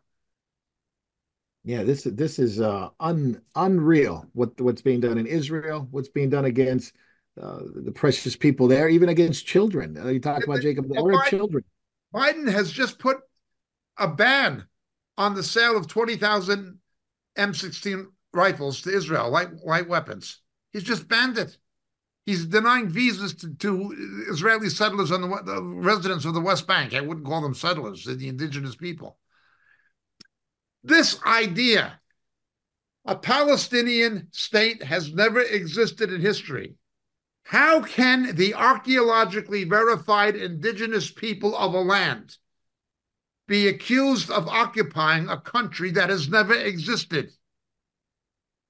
It's not even rational, but it's what is being broadcasted by the United Nothing, by the Democratic Party, by the mainstream media.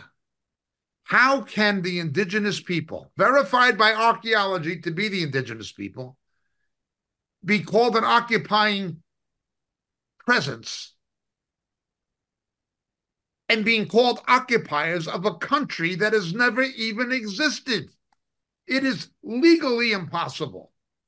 It is practically impossible, but it is the policies of the Biden government, of Joe Obama. Yeah, and he wants to keep that going for sure. And since we are talking about Israel, Marco, real quick, I just wanted to mention that now, if you look in our description, whether on Rumble, whether on Facebook, whether on the live stream on YouTube, I've included the link to the Moriel donate page for all our funds. So if you wanted to donate to the Soldiers Fund, please click the link to the Moriel Jerusalem Fund and just put in the note Soldiers, and you'll be able to have a quick link to our PayPal. It's the easiest way you can get money to that fund if you want to, or look at the many other funds that I've included there. But now all our videos have that. Thank you, James. It's got all the contact links for all the donations for different ministries there. So thank you, brother. I appreciate it. I don't know. We didn't talk about this in the previous in our pre-meeting, but I showed James and I showed Davey that video game. Did you guys watch that one, Jay? The video game. I think it was called Al-Aqsa. Yes, I did. I did watch that. Wow. Fursan Al-Aqsa, which is a video game on Steam, which is a very popular, I guess, game site that you can go on. It basically you play the role of a terrorist killing Jews on the Temple Mount, and this is a highly sought after game. It is unbelievable, unreal. Just the hatred that comes out in those game chats. It was very popular with young kids. Some of the comments were incredibly just incredulous. The worst one that I saw that just sticks in my mind is somebody commented, actually, again, you just described the game. Finally, a game where you get to play the good guys. Whoa. Fursan Al-Aqsa. No, man. It's getting there, and it's getting, the crescendos there. What we talked about it in New Zealand, Pierre. It's like it starts with the Jews. It always starts with the Jews, but it doesn't end with the Jews. It always goes toward believers. I think believers need to be well aware of what's going on.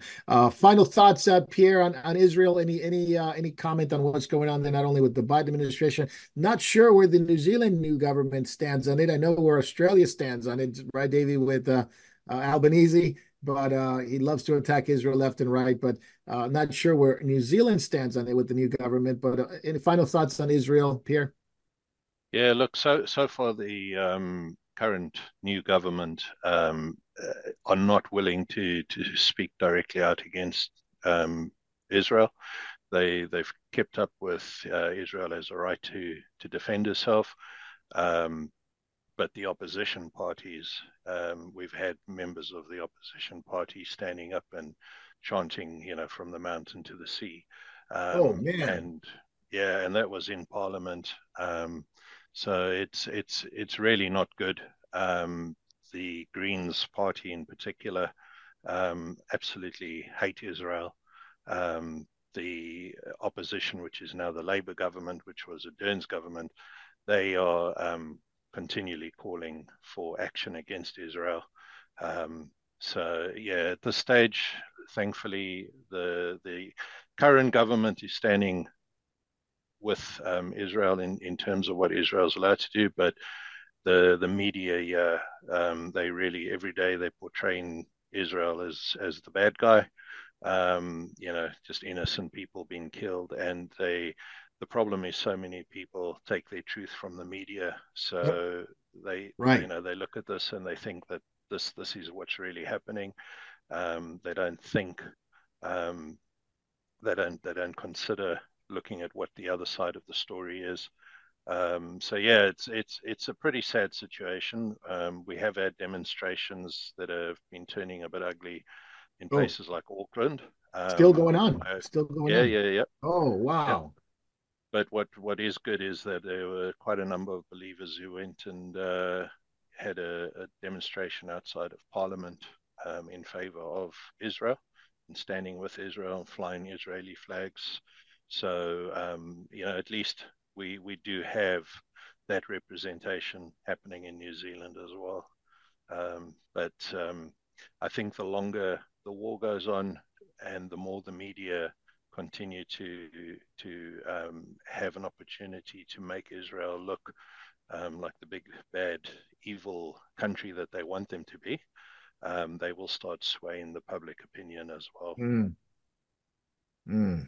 So there's more to them. Much prayer needs to be done in New Zealand Definitely, for this. yeah. Oh my goodness. So yeah, let's continue that. So we're going to go into backstage. So please jump out of YouTube and Facebook and head to the other platforms. And we're going to be talking about New Zealand quite a bit and what happened there during our trip.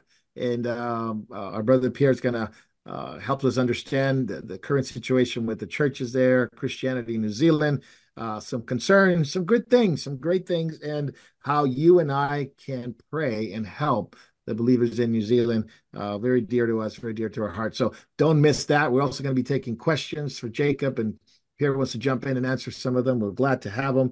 And we thank you so much for you, Pierre, being here, for Jay, for Davey, for Jacob. And of course, for those who are watching live, we thank you so much for being with us and so blessed to have you on. And we're going to be switching over on Backstage. All right, we're back. Welcome to Backstage, the part of the program where our tech overlords don't let us talk about certain things. So we like to go to Backstage and talk about things that the Lord has led us to talk about without the interference of or the chagrin of other people, but definitely the interference of big tech and government and things like that. And we're going to talk about New Zealand and our trip there in a moment, but we do have some questions.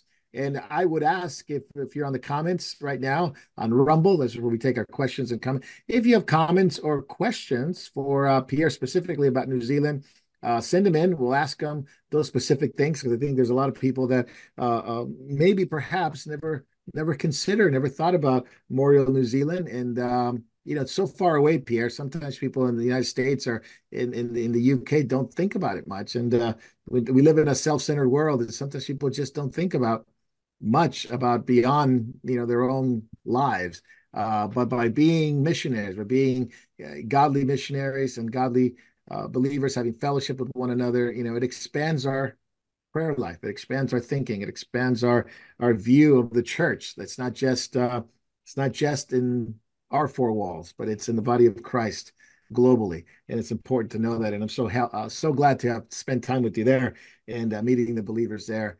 It was a wonderful experience. Plus, traveling with Davey and Rihanna, that also was helped in a lot of ways. So let's get on with the questions, then we can get to New Zealand. Pierre, I have a When and question. how? I have a Oh question yeah, for Pierre real quickly. go It ahead, just do it. came in. Pierre, are you originally from New Zealand? Because people in the chat are detecting possibly some South African accent there. Oh, Yeah. Yeah, no, I'm originally from South Africa. I'm a South African Kiwi. Moved over here in 2008, and have been involved with Moriel New Zealand since about 2012. So yeah, no, we fully invested in New Zealand. My kids have grown up here. Um, Probably the strangest accents coming out of one family, because I have a son who was homeschooled and didn't really go to Kiwi school. He doesn't have any accent that resembles his parents. His sister has more of a Kiwi accent, and then we have South African accents. When they were younger, I think people used to look at us and go, where did those kids come from? But yeah, no, we definitely South African Kiwis. All right. Well, thank you. Hats off to the chat for catching that one. yeah, good job. Hey, very, very attentive. Thank you. When and how do we explain to others and our children, our grandchildren, the collapse of many NAR and prosperity motivational speakers in churches in the future, or will they become a satanic black hole of those that do not have oil? I don't understand the question as phrased. All right, let me repeat it again. When and how, so that's the question, when and how do we explain to others and our children and grandchildren the collapse of many of NAR and prosperity motivational speaking churches in the future? Or will those churches become a satanic black hole of those that do not have oil? Well, obviously, they don't have oil in their lamps as it is. The correct approach to take in light of what scripture tells us is just to deal with the doctrines. Begin dealing with the doctrines of the NAR, false apostles, why it is wrong. Just begin in Revelation chapter 2, the first message to the first church, Ephesus, the false apostles. That's what these people are. They're false apostles. That should be the premise we address them. But what happened to the false apostles in the first century church? Well, that's what's going to happen to the NAR.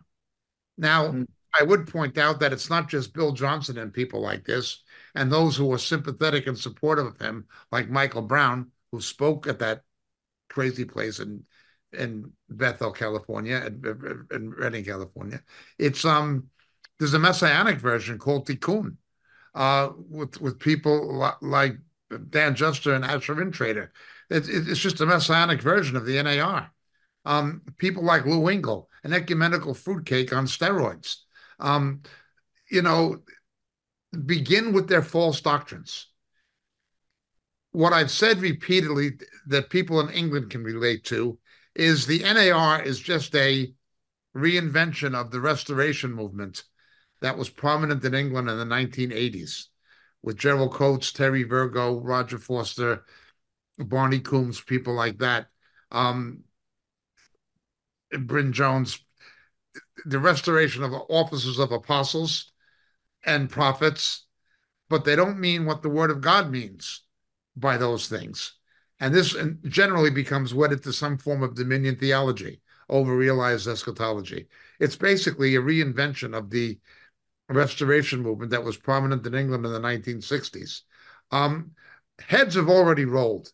Certainly Mike Bickle, who was NAR before there was NAR, uh, he was tied in with the English Restorationists in 1990s. He was a pivotal character, and a transitional character. He's gone now morally.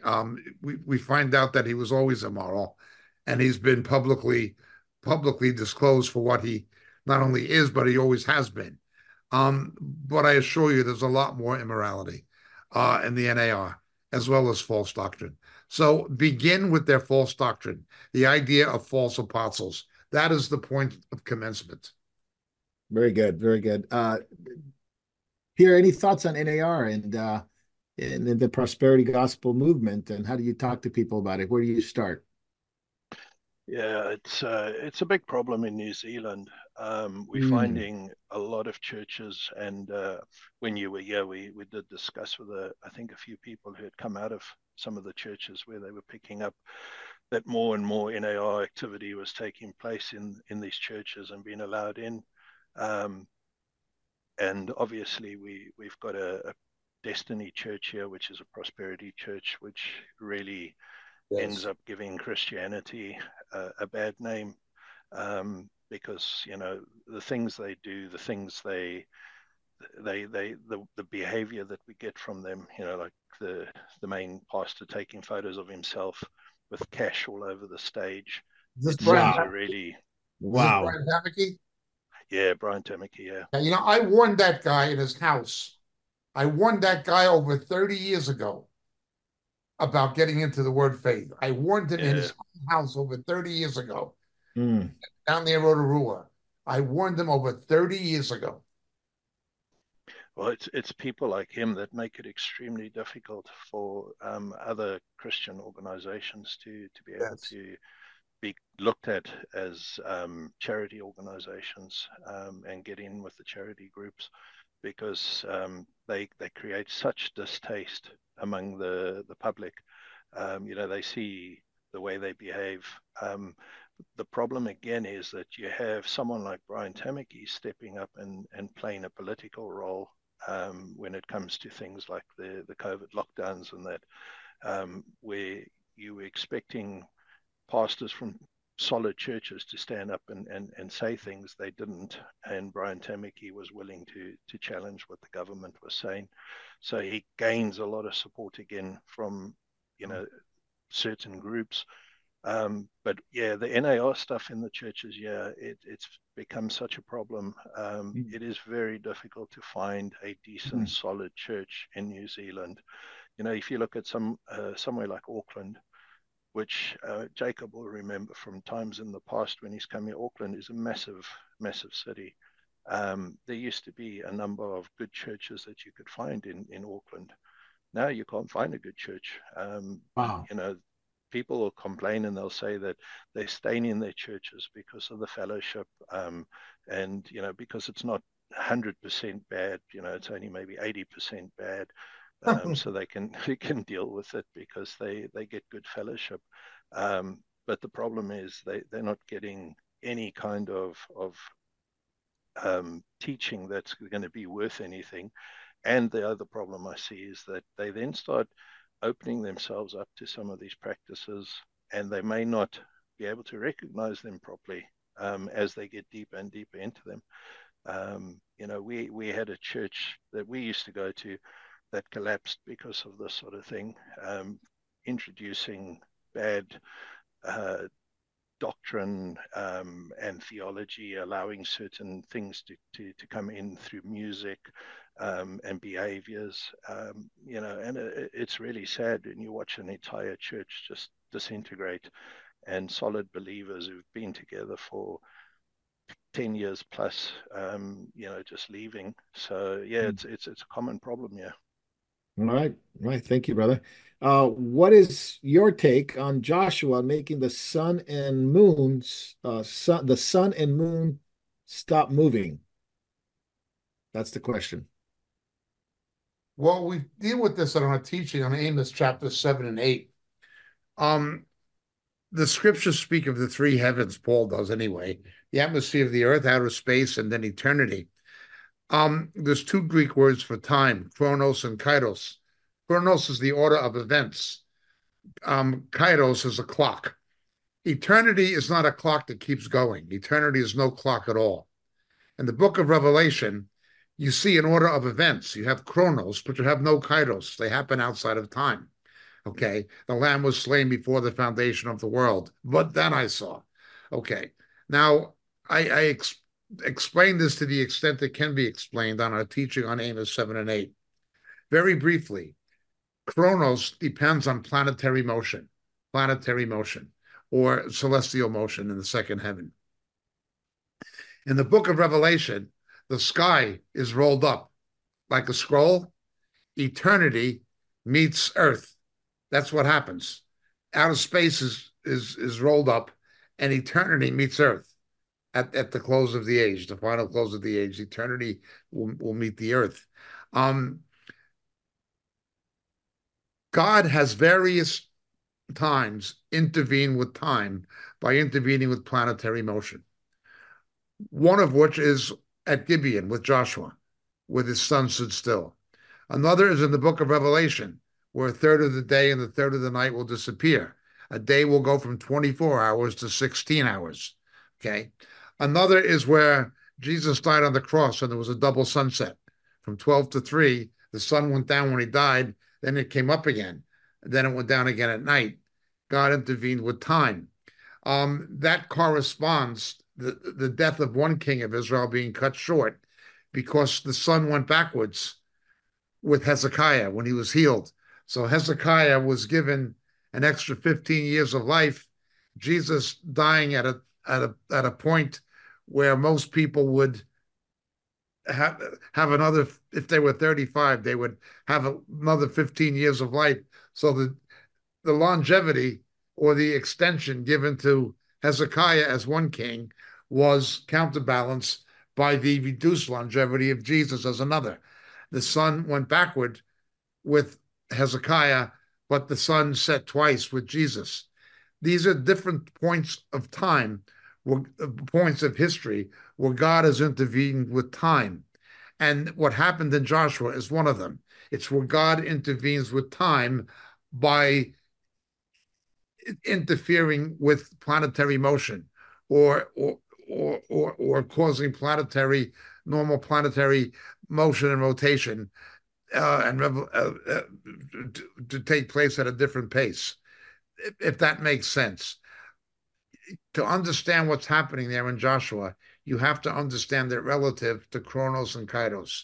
The recorded teaching on the Moria website is Amos chapters 7 and 8, when it says the sun went down at noon, the prophecy that the sun will go down at noon, that was fulfilled in the crucifixion of Christ.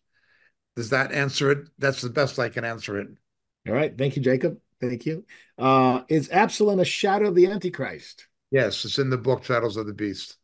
Get Shadows of the Beast. Get the book. Warren Buffett just sold $30 billion in stocks. Well, will this be the beginning of the collapse of Wall Street and the rest will fall like dominoes into a depression? I don't have a crystal ball, but one thing I've always said is watch the money, watch the people with the real money, and watch what they do. Now, I would point out that Warren Buffett has not been always a brilliant prognosticator. He has gotten it wrong significantly on a few occasions. Nonetheless, he's never gone broke. Watch the people with the money. I wouldn't make any determinations based only on Warren Buffett, but I would watch what other plutocrats do. I'd watch Gates. I would watch Elon Musk. I'd watch Zuckerberg. I'd watch all of them. If you see a sell-off by billionaires, something's coming. Yeah. Before the Evergreen collapse in China, you had a sell-off by Chinese billionaires trying to get their money out of China into the West before Evergrande. Watch the money. Very good. Very interesting. Any thoughts on that, Pierre? Yeah, it's interesting. Jacob's 100% right, because as soon as you see things taking place, you just know that they're going to either be trying to cover themselves and move their own fortunes, or they deliberately planning something. So if they're moving their money from one particular item to another, and that's going to be the focus of what they're going to be doing, then it's a clear indication.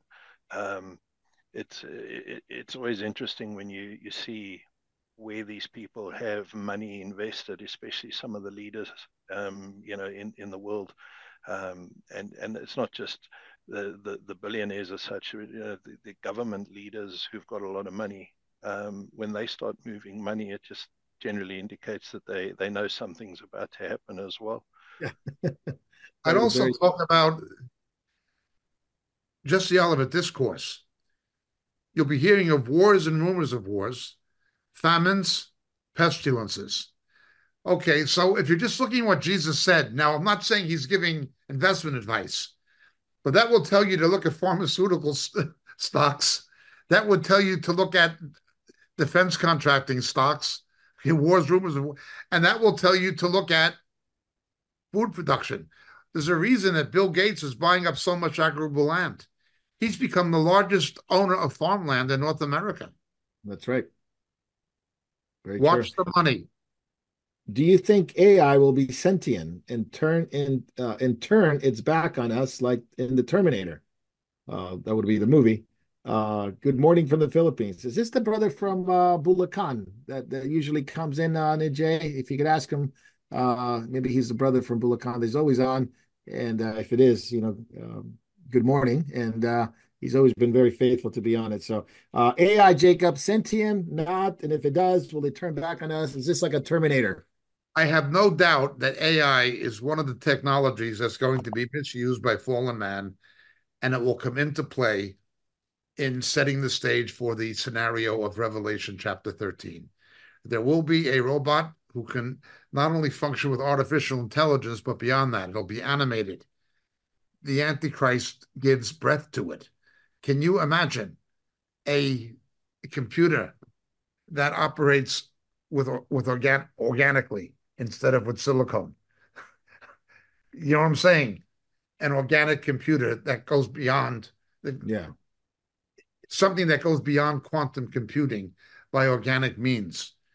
That is what Revelation 13 says is ultimately going to happen. So we can speculate about, will computers take over this or that? When Reagan was president, they had that market crash, that Black Friday, and that 87. yeah, and that was triggered by sell orders being issued by computers. Some people say the Soviets had something to do with it, but certainly sell orders are being issued by computers. The computers were analyzing market trends and automatically issuing sell orders without any human approval. Okay, we've already seen hints of that kind of thing happening. Okay, and on a global scale or something affecting the global economy. But Revelation 13 will go well, well beyond that. Very good. Any thoughts on that, Pierre? Yeah.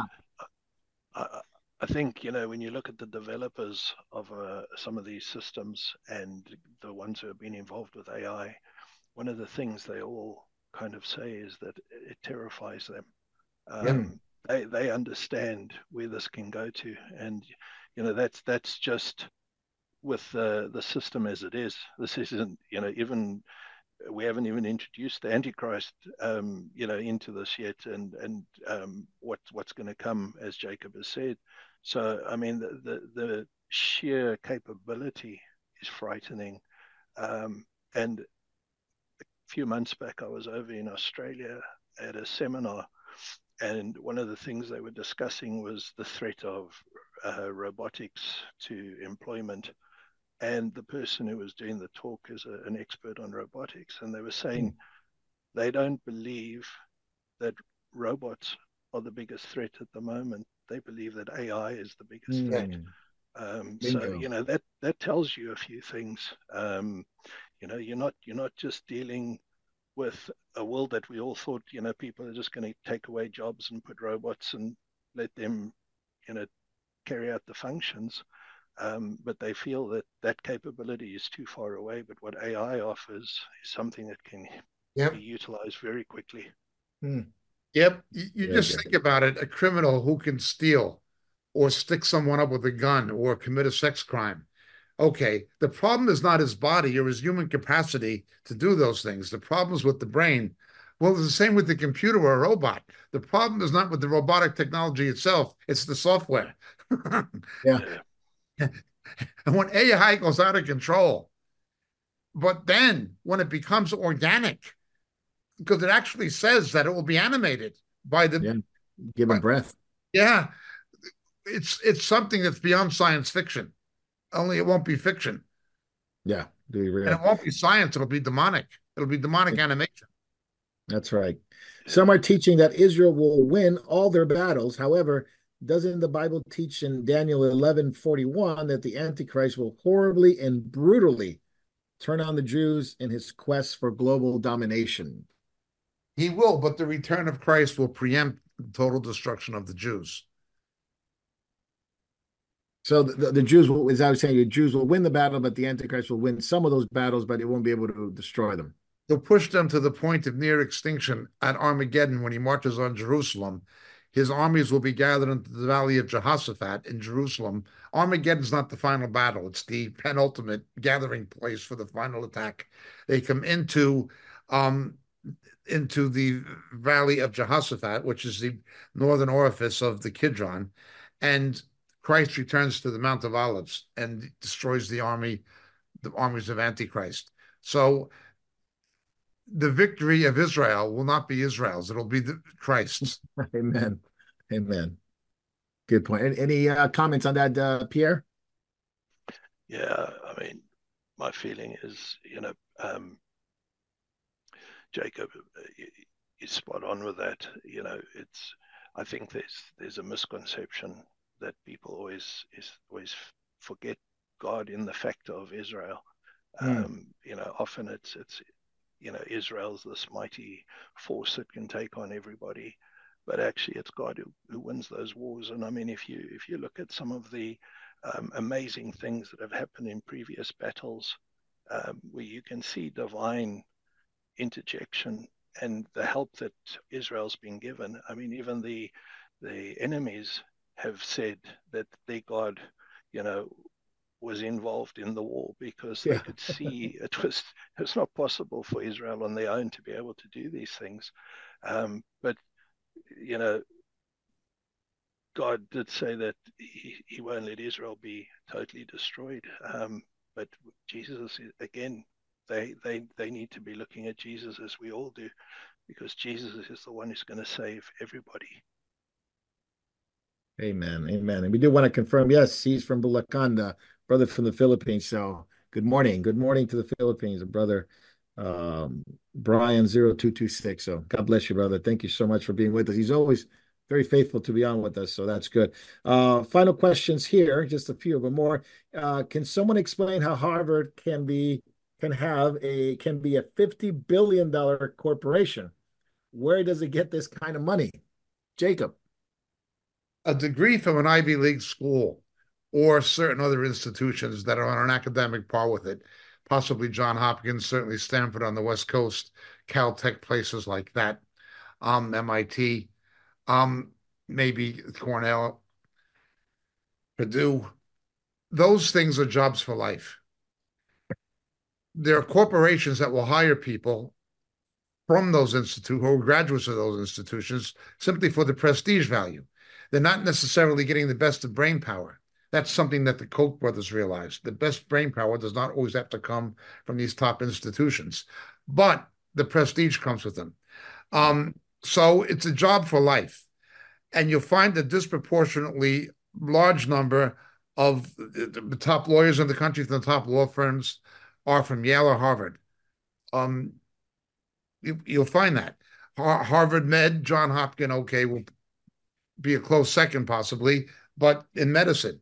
So you have these high income alumni who make contributions to their alma mater that are tax exempt. They're a tax exemption for the donor, but because it's a nonprofit corporation, Harvard does not have to pay any taxes on the contributions. Not only that, although it is a nonprofit corporation, it is financially managed as a profit-making enterprise. They make money off those students in all kinds of ways. It's reached the point where even in top schools, the cost of the education is not necessarily a guaranteed return on income because you're going to be paying debt. So they're making money in two ways. They're getting contributions. More than two ways. They're getting contributions from the alumnus particularly. Two, they're getting revenue because they're being run as businesses from the parents of the students who are going there. And the third one, the big one, a third big one, is federal subsidies to conduct research projects, to conduct various other things on behalf of government. So they're getting taxpayer subsidies. They're getting contributions that are non-taxable, and they are run as businesses, but they don't have to pay a tax on the enterprise. So Harvard winds up with literally hundreds of billions. Some say it can be estimated at $700 billion. Yikes. Don't forget, Jacob, too, the contributions from Qatar, Saudi Arabia, and the CCP. Yeah, sure. Yeah, going to these governments. I don't just mean the American government. I mean other governments. Yeah, other government. And trying to buy political influence. Marco, real quick, I found a graphic I'd like to share with everybody on this exact subject. Go ahead. So let me just do this. Share this. There's a breakdown of where Harvard gets their money. Yeah, look at that. Federal tax-free investment. Oh yeah. It's pretty much if they just put their whatever money they get on 5% interest and just safest investment, they're gonna reap quite a bit of money. Tuition, including federal loans. Oh yeah. And by the way, that $2.46 billion of virtual tax-free investment, I think they paid less than 3% of taxes on that. Oh. So they invest their money. Yeah. They make money off of it, a profit, and they pay 3%, which is not even capital gains. Not even that. Yeah. State government, direct gifts. I like to find out what that is. And other There could be quite a bit of stuff, right? Yeah, And none of this is taxable. none of it is taxable. Unbelievable. Final question here. Thanks, Jake. Thanks for that one. Uh, Jacob, this is a good question, probably the easiest one. Any update on the documentary that was delayed due to the lockdowns a couple of years ago? With the help of God, we are planning on resuming production in the forthcoming year. Okay. With the help of the Lord. We've had so many setbacks. Right now, we're having a problem. We are praying for the right Christian director. That is the obstacle that we've been trying to deal with. So there you go. That's what you can pray for. You can Ones pray for we've had, the two we had have not worked out. So we need to have the right Christian director to go forward. Amen. Good prayer. Good prayer request. All right. Well, let's turn our attention to Pierre in New Zealand. Yes. Pierre spent about a week with you there, and Rihanna and Davey came along with us, and it was quite amazing. And you're on my heart, and the believers are on my heart, and haven't forgotten you guys. We pray for you guys. Our list just got bigger for prayer requests, and prayer list just got bigger. And it was such a neat opportunity to go and share and meet some of the believers who I have contacted in the past on email, not only to have met you, but other believers. And tell us a little bit more about Christianity in New Zealand, how you see it, some of the issues, some of your concerns, but also some of the good things that are going on, especially that you saw in our travel throughout the two islands. Yep. Well, firstly, I need to say thank you to firstly yourself, Marco, for coming. I know that initially your plan had been just to go to Australia, and once Davey had shared that info with me, I was very quick to get in there and ask if we could sneak some of your time. And so grateful for that, brother. So grateful. It was such a blessing to have yourself, David, Davey, and Rihanna. And what a week of fellowship it was. Ever since we've had the COVID lockdowns, and the lockdowns were pretty harsh in New Zealand, it was a really good opportunity for us to get out and meet with some of the believers, people that, we haven't been able to see for quite a while. The last time we had a visit was from Jacob. It was about 2018, 19, somewhere around there. It's quite a while back.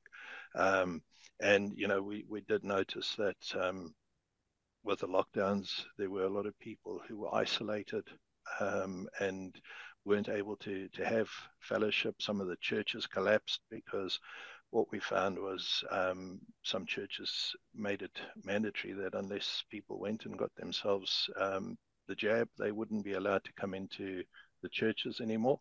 And they were following all the government guidelines. And so there were a lot of political issues that came into the church and really fractured a large part of the churches in New Zealand. Another area that's always been a concern for me has been the South Island, because it almost gets treated like another country. For people who don't know New Zealand, we have two islands, a North Island and a South Island, and it is separated by water. It's you have to fly or take a ferry across, which takes about 3.5 hours. It's not easy to just jump in a vehicle and travel 8 hours and you're on the South Island.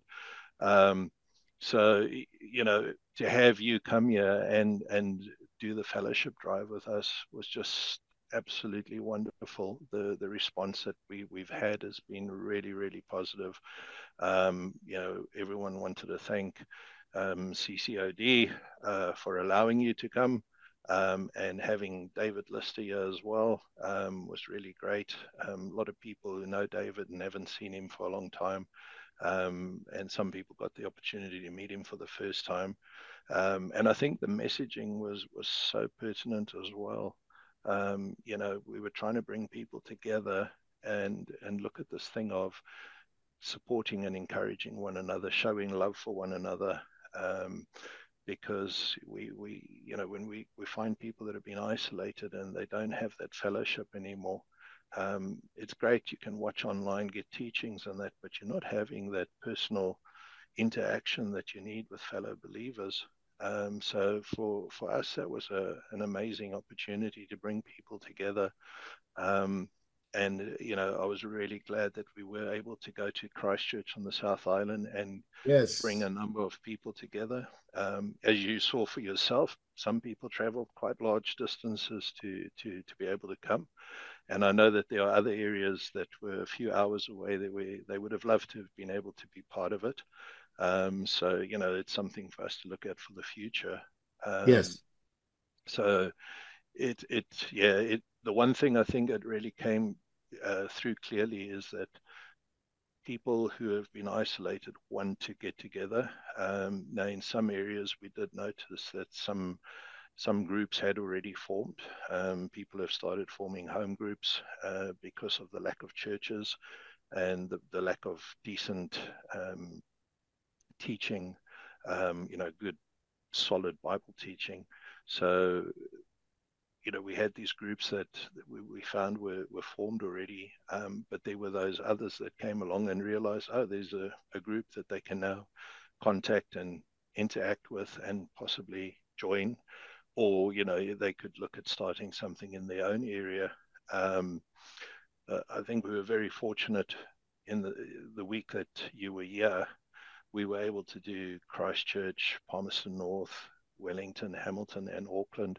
It was pretty heavy going on yourself. I am aware of that, doing 2 messages a day. And just really appreciate that you were willing to do that for us. But I think the feedback that I've had has been really positive. My hope had been to get people between Hamilton and Auckland together prior to Christmas, but unfortunately I got ill, and it kind of knocked me a bit. So I need to follow up on that. But out of the meetings, I've had feedback from Auckland that there's one group that's been started by one of the sisters there, Praise the and we're Lord. hoping to expand on that as well. So they got a ladies group, but then we'd like to perhaps once a month get as many people together as possible. And I'm willing to go up as well. And Marguerite's happy to jump in and get involved.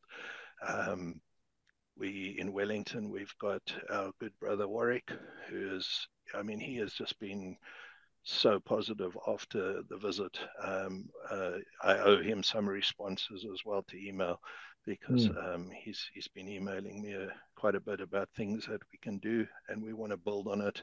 One Praise of God. That's awesome.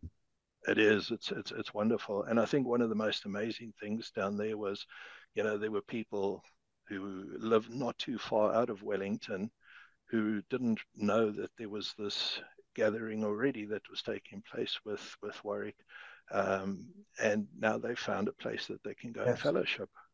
So I just think it's wonderful that we have that, those sort of connections being made. So from a fellowship drive, getting the messages through, I think, the feedback, as I say, has been really positive. If we look at that map that Jay has put up, we had people coming to the Auckland gathering that traveled from Northland almost to the beginning of that very top piece. There was one lady who traveled down from up that area. It's a long drive. It's a good 8-hour drive just to get to Auckland to be able to come and join us. On the South Island, we had people driving right across from the East Coast, from the West Coast to the East Coast to come and meet with us in Christchurch. So, you can see the hunger that's out there, the desire for people who want fellowship and really want to get together with fellow believers. But the one thing that became quite clear as well is that the remnant is small. Yes. The remnant really is small. There's a lot of really bad churches all over the place. If we take a little town like Wanganui, which is Yeah. probably about 30 minutes, 45 minutes from Palmerston North. I mean, it's on the North Island. It's in the middle of nowhere, really. It's a decent sized town, but that the churches there are all corrupt. Wow. You cannot find good churches. And, so you've got groups of people in these little towns who are wanting proper teaching. They're wanting fellowship with Christians who are Bible believers and not interested in all this NAR stuff. And they really struggle to find it. So, a prayer would be for all of these believers, for encouragement, and that other believers will come up as well and be willing to meet in some of these places, because it is difficult. One of the families you met, Marco, they had their young children there in Palmerston North. They come Yes, yeah, from I remember Louis. them. Yeah, you got young children wanting them to interact with fellow Christians. It's really difficult when you can't find a decent church or a decent gathering of people, and they've had to go through a number of churches, and each church, they have the same disappointments. So, the prayer really is for encouragement for these believers that are spread around, Yes. and that we can get more and more groups together and get more of these opportunities. I am looking at options for isolated groups of people and what we can do, so that we can at least try and get down there, on a semi-regular point, when I Amen. can, and bring people together. And I just believe that the more we do this, it'll eventually attract other people as well, because they'll hear about it and they might not know of us, but they'll find out, and then they'll come along, and it'll grow from there. So yeah, that's it was really encouraging to be able to meet with the believers, and to see that there were people that were still very keen to come out and get together. You could see the post-COVID impact on a lot of the people, Yes. and the challenges they've been through. So I would ask, for people praying for us, pray that we can build this fellowship group around the country in these different areas, and that we can be able to support each of these people as they need to be supported. We see a big change in how we're doing things here in New Zealand from a Moriel perspective. You know, Want people to understand I'm not just an administrator for Moriel. I'm happy to come along and lead a group, and help establish a group, and then it's kind of up to that group to keep it going. But I think the challenge for a lot of people is, and this was something that we talked about on the fellowship drive, is people are waiting for someone to come along and start a home group with them. And the message we were giving on the fellowship drive is that you can start a home group. We're happy to help. We're happy to be involved, but you don't need to wait for someone else to come and do it. You can do it. We saw the response in Auckland. I put out a challenge to the men everywhere we went. Yes, that was very true. Very true. Yeah, my challenge was to the men, and we are the men in the church. We are the men who need to stand up and be accountable and start taking some ownership and be willing to lead groups. We see that the message is hitting home, and hopefully, we can really just build on this now. Absolutely. Thank you so much, Pierre. That's really very, very fascinating. I mean, we went to different places: Christchurch, Hamilton, Wellington, Palmerston North, Auckland. It's 5 cities that we went to. I believe that's all the 5 that I remember at this point. That's right. And meeting some wonderful believers, Warwick and Lori, and some of the guys that I've known about, but just to meet them in person was such a wonderful, wonderful opportunity. Some new guys that we met. Obviously, we knew some people from Christchurch already because they're part of our Zoom fellowships at some of the Bible studies for CCOD, guys like Alan. But I love that track. That I believe his name was Keith. the Yes, tracts that's that they were right. making, and I have a copy of them here. These are believers who are just printing tracts on their own, passing them out, sharing the gospel. And it was Keith, right? Yep, Keith and It was Keith. Pauline. Yeah. Keith and Pauline, thank you so much. They blessed me so much with some tracks, and we presented into our fellowship here, and they loved them. So, some wonderful, amazing things that are happening just by being together with other believers and sharing God's word and encouraging each other.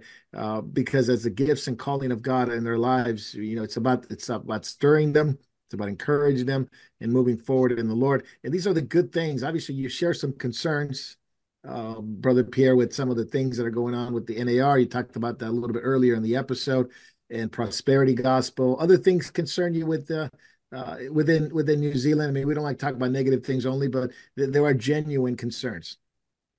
Yeah, look, I think one of the big challenges that I've found among some of the believers is that we have different groups of believers who follow different,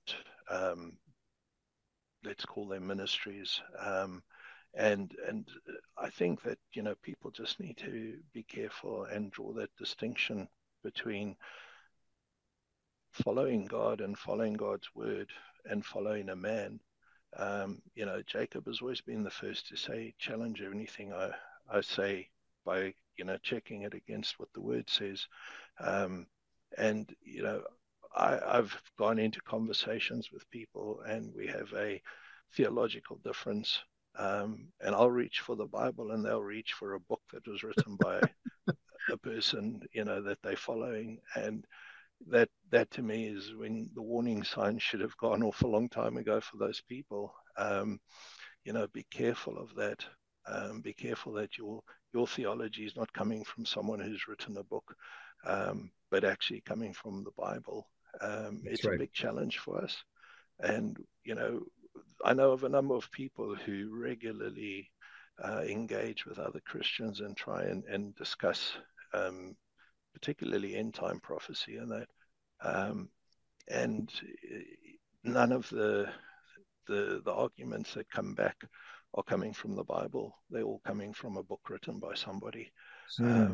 So yeah, for me that's a big concern because I feel that Christians are being misled, and it's kind of like a willingly being misled process. Don't put people above God. We need to be focused on the word, and the word tells us what we need to know. You're just now taking someone's interpretation and making that gospel, and that is not good. So that's a big concern for me. And we definitely saw some of that, definitely in our meetings, some of the meetings that we saw, a lot of confusion, and my heart goes out to them because God doesn't want us to be confused. I mean, there are genuine questions that we all need to have and can pursue truth, but this was not just questions, this was confusion, because they Yes. didn't have a clear handle on the word of God, and they were being, in my opinion, they were being misled by very much emotional theology. Yes. And so I saw some good things, saw some concern. The reality was, how do we combat these things that are concerning us? It's with truth. It's just to continue to give the truth. Yeah. Have the truth, sell it not. We have to give it away. We have to continue to promote the good things and see the good growth. And that's why my heart's with the believers there. I love to go see them again, according to God's grace. Maybe Jacob will go before I do. But it's important that believers meet together, stay together, fellowship together, grow together, and whatever we can do as a church, Pierre, you know that, and I meant that there. I mean it here. Everything we can do as a church, to help that growth, to help believers grow and be not to be confused, but to find more of the truth, and whatever Moriel can do from here. Absolutely. Not only heard it from David, but Jacob's been very much encouraging that, and I'll let Jacob speak for himself, but helping believers grow, form fellowships, get together, and see the good growth that can come out of this, and Yeah. don't stop the momentum, because it was so good to see it, and I just hated to leave so soon because it was like a week and it went so fast, and it was like, and my concern was like, will they continue after we leave? will they continue Yeah. after you leave? That And was that I think is always the concern is, is this, you come along and we bring people together and it's wonderful and everyone's enjoying it. But I think that's exactly what I sort of say to everyone at the end of each session is that, Monday when Marco goes home and Davey and Rihanna leave and David's gone off to the Philippines, what are we going to do? Because we're the ones that are left here, and we have to make sure that we do this and we build on this.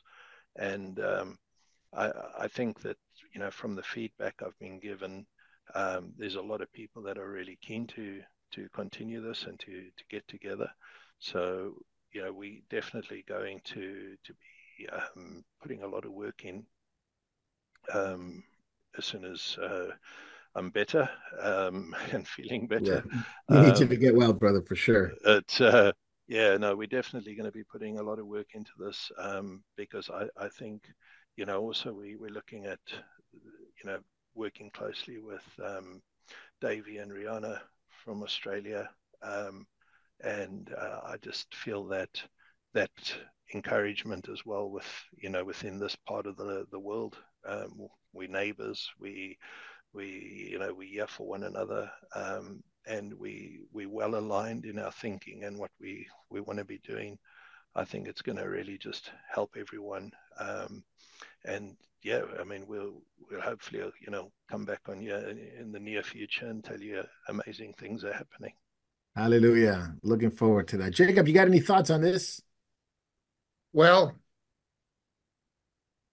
New Zealand has changed a lot in different ways. I'm certainly glad Adrian is gone, and I'm certainly glad that Christchurch is being rebuilt. I saw that city after the earthquakes, and it was completely destroyed, and I'm told it's on the mend once again, although it's still on the earthquake belt. I've always had a love for New Zealand since the first time I went there. And Australia is different than New Zealand. New Zealand is more like Britain and America in that it's had a Christian heritage with its founders and things like that. Certainly, its European founders, the Pakeha. It's not like Australia or Canada that didn't have much of a Christian foundation as a nation or a society or a culture. Australia was different. They would British government would send Irish Republicans there and call them criminals, and they would deport people saying they were criminals when they were just basically poor people stealing for food and stuff. But there was not a lot of gospel in Australia or in Canada. The United States, Britain, and New Zealand had a much richer Christian heritage, a much richer Christian heritage, and that is of course fizzled in New Zealand the same as it's fizzled other places. But I still know that there is a number of people there who love Jesus and who support Israel. There's always been a love for Israel among the faithful remnant of believers in New Zealand. So I hope to be able to go there in the forthcoming year. Lord willing, I shall be there. We'll see what happens. I don't know if Marco will be there this forthcoming year, but I plan on being there, Lord willing. And I just hope that the meetings that Marco and David had with Pierre will help prepare the way for what we're going to do next year, this forthcoming year, Lord willing. So those are my thoughts. Amen. Amen. Well, we're winding down, and just the final thoughts, Pierre. We'll hand it over to you as an encouragement, Davey. Before Pierre, real quick, Davey, any thoughts, real quick, on because you were there, you experienced it. Just any thoughts you had, and then we'll turn it over to Pierre, and we'll finish the episode with his final thoughts and encouragement for those believers who are watching and those who will watch later, for sure. Go ahead, Davey. Yep. Well, I just want to say, look, I was very encouraged. I know Pierre said the remnant is small. That may be true, but the thing is, there's still more of us around. What I even imagined it. So very encouraging. The main thing I keep thinking is let the fellowship of the brethren continue. We need to keep this going now. And as Pierre said, look, we're going to do our best we can. we've got a lot of ideas. We need to keep them before the Lord in prayer. Please keep us in prayer too, so that if these ideas are of the Lord, that they will come to fruition. One of the ideas that keeps getting thrown at me everywhere. I mean, even from a couple of people from New Zealand have emailed me about this too. The idea of a retreat idea. It seems to be one of the popular ideas, and it's one that we kind of would love to do and could see possibly happening. But yeah, just very encouraged. Just keep on fellowshipping. Look, the teachings will become available just after Christmas, and you take advantage of whatever you can, even if it's just meeting with one believer that you know of nearby. Even if you just got to meet once a month, but meet up. It's kind of like take advantage of the Zooms. I know some of the Zooms are in hiatus at the moment, but take advantage of the opportunities that we do have while we have them. Amen. Beloved, let us love one another, for love is of God, and everyone who loves is born of God and knoweth God. He who loveth not knoweth not God, for God is love. Amen. Pierre, final thoughts and encouragement to the believers, and we'll give you the final word. Thanks, Marco. Yeah, it's as Davey says, it was very encouraging, and I would just like to sort of reach out to anyone who watches, because what we have found is that there are people who've been watching, catching up with Jacob and that, and haven't actually, spoken to us before or made contact with us. So anyone from New Zealand who hasn't spoken to us and you'd like to get in touch, please email, call. We're based in the Waikato. Our email address is very simple. It's morielnz@gmail.com. And, I'll throw out our phone number over there as well. It's 0783888688. Feel free to give us a call. We will always take your call. If we're out in a paddock busy with some animals and we're not available, there's a voicemail. Just leave a voicemail. We'll call you back. But yeah, I mean, we would love to catch up with you and get to know about you, and get you on the mailing list, and also our regular sort of emails when we're just looking to let people know of things that are happening. For Jacob, I would just say, as we went around, everyone asked about you. They miss you, yeah. You are well loved here in New Zealand. And I know that people would love to see you come down here and do some teaching again. So, I mean, Lord willing, if that can go ahead, we would love it to happen. But yeah, please just keep New Zealand in your prayers, as we've got this new not interim, but this new government that we've got. Yes. And, the changes that are going to happen. And, let's pray that, the bad things that were put in place under the Ardern government can be removed. Yes. And, that Christians can still maintain their rights for a lot longer. But yeah, just really thank you for the opportunity to come and speak with you all, and just really anyone who needs to contact us or pray, please contact us. Yes. Thank you so much, Pierre. Marco. God bless you. Say hi to Marguerite. Say hi to your family, your children, the believers there, especially those whom we met, and such a heart for them. And we love them so much. They're still in our hearts. And we look forward to seeing you soon. Hope Jacob gets out there very, very soon. So thank you guys for staying up with us. Thank you for those who are staying, especially on the East Coast of the United States and in the UK and in South Africa. Well, in New Zealand and Australia, good morning. It's Saturday morning. Enjoy your day. Live for Jesus. So those who are winding down, Jacob, rest in the Lord. You got a lot of work ahead. God bless you guys. We'll see you next week on Catching Up with Jacob.